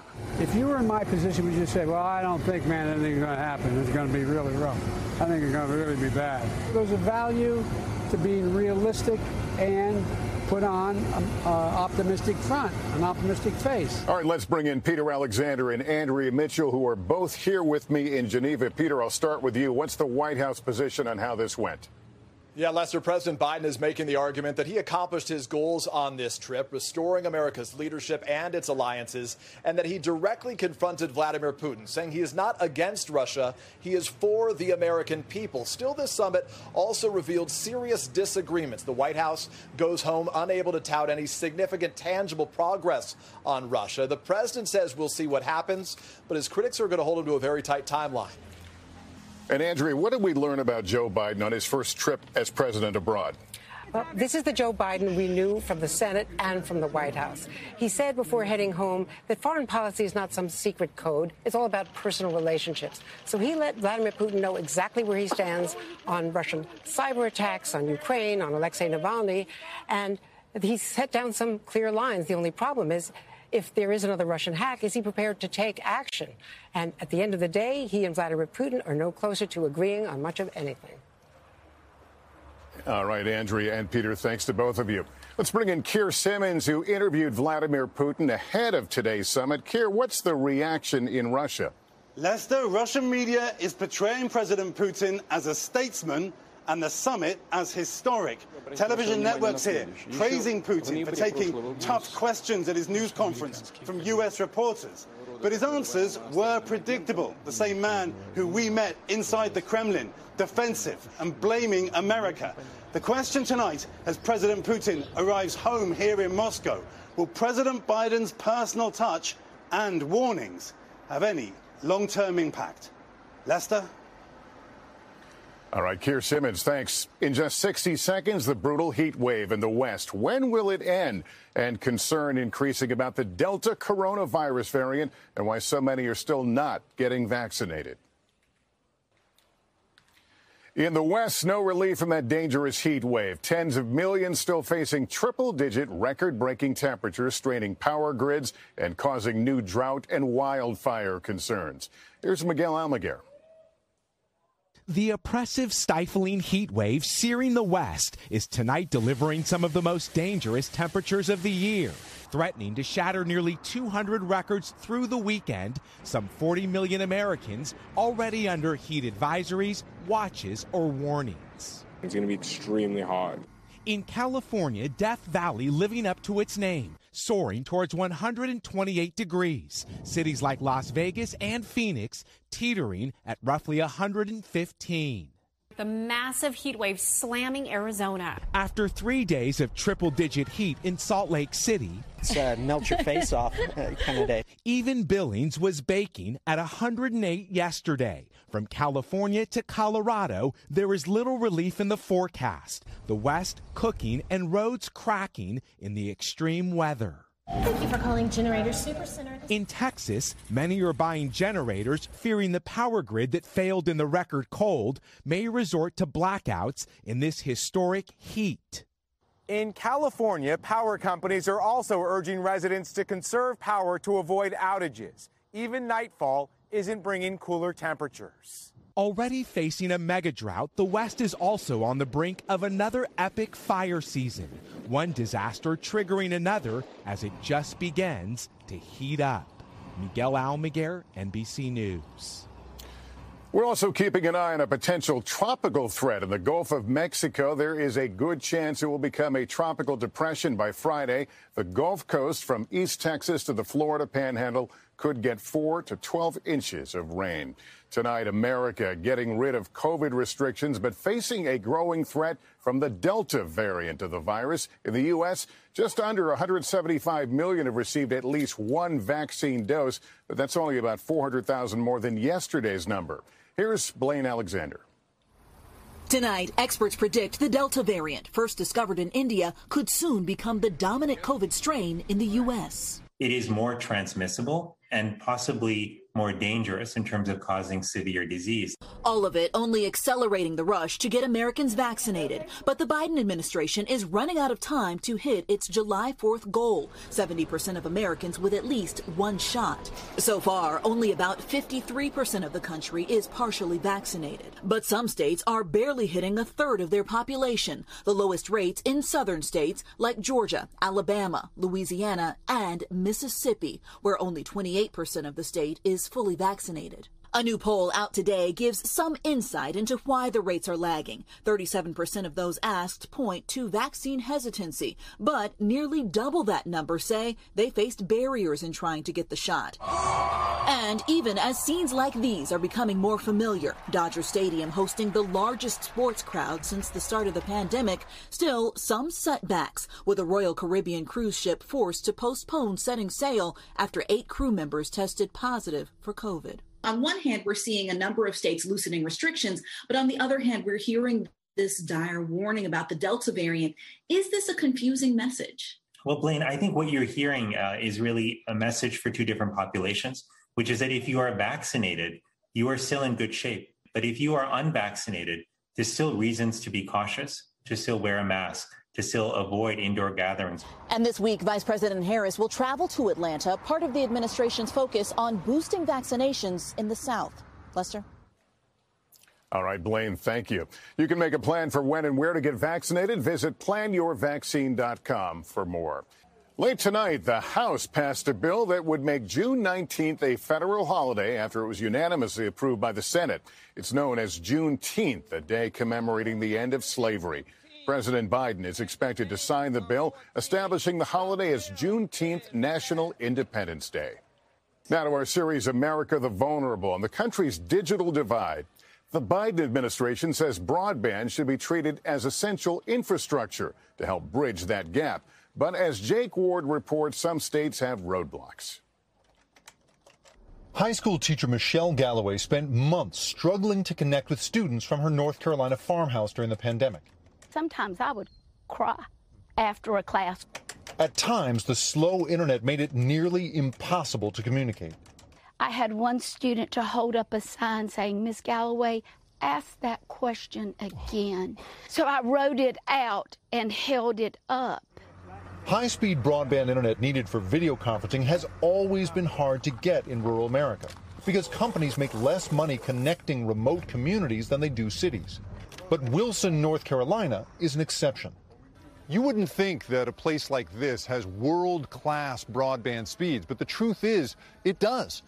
But in order to actually connect all of these houses, crews have to install fiber optic cable like these.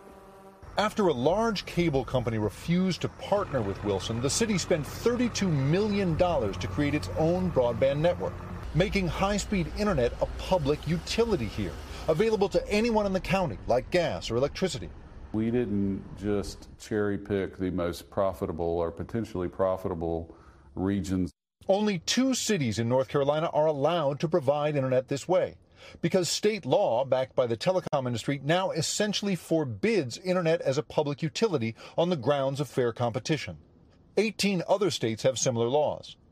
But just 30 miles north of Wilson, Rocky Mount's mayor says the law is holding his town back. We've got to have the technology to enable our resident population to live here. Residents here say the internet offered by private companies is so slow, many go to the library for a reliable connection. When I have to do online applications, when I have to apply for jobs or look for rental assistance. Michelle Galloway is now connected to Wilson's high-speed network and says the issue of access could be a learning opportunity for her students. It would be a wonderful group project. Why do 18 states take this perspective on the expansion of broadband internet? Jake Ward, NBC News, Wilson, North Carolina. Up next, tips on getting the home you want in a red-hot market. Back with a new report revealing the staggering scope of the housing crunch in the U.S. Stephanie Ruhle now with what buyers need to know. Here, let me just show you that. On paper, Danielle and Kristen Sills are the perfect first-time home buyers. Our credit is impeccable. Our savings are in check.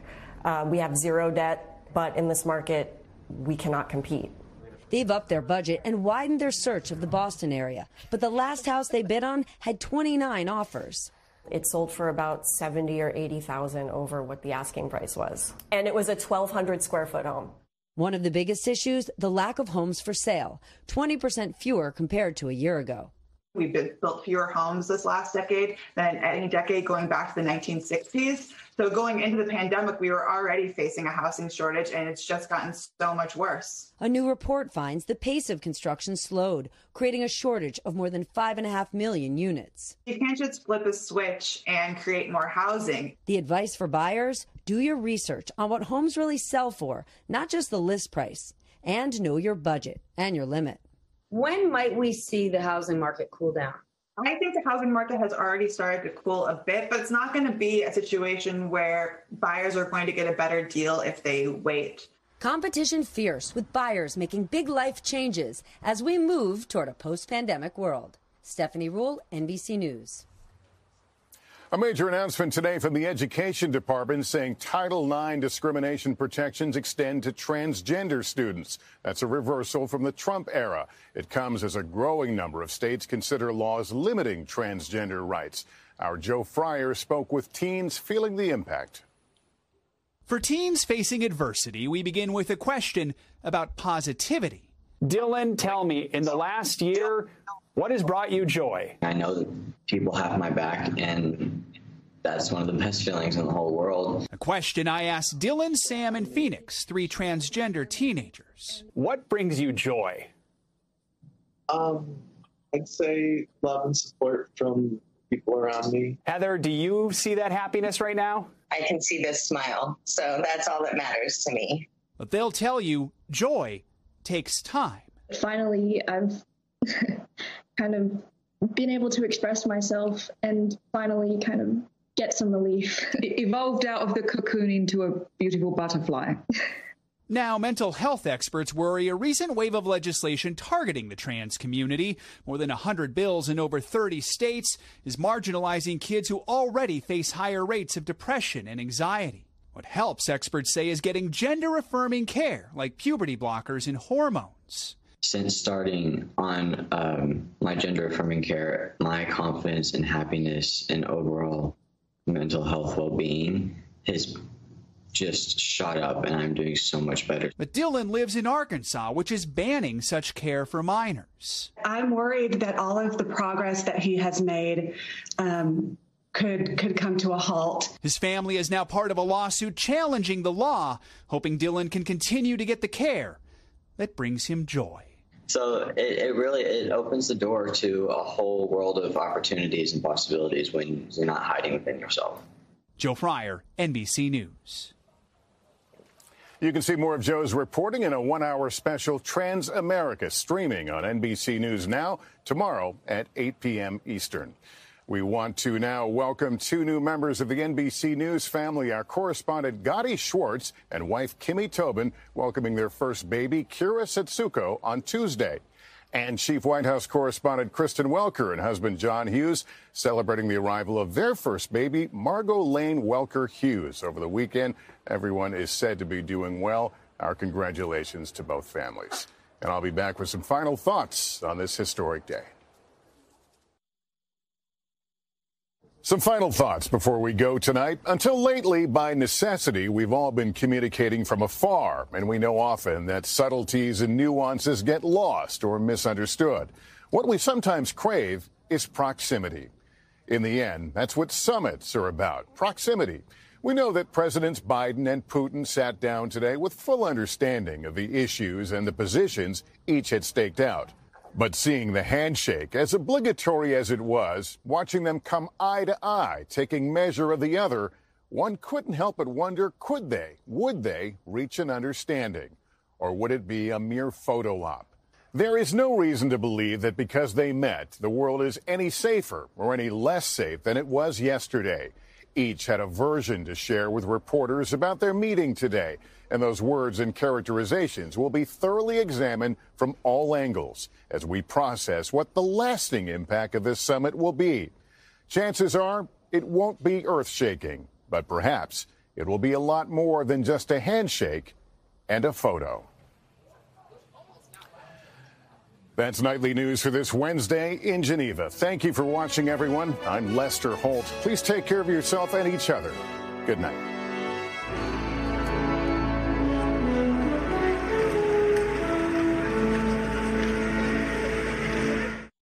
Hey, NBC News viewers, thanks for checking out our YouTube channel. Subscribe by clicking on that button down here and click on any of the videos over here to watch the latest interviews, show highlights, and digital exclusives.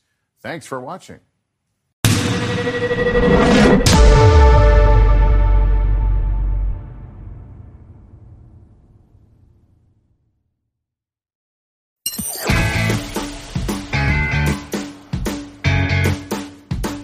And that's it for this week's episode. Add us to your podcatcher or on iTunes now so that you can make sure you never miss out on another second of our wonderful podcast. We would hate for you to miss out. Have a great week, everyone.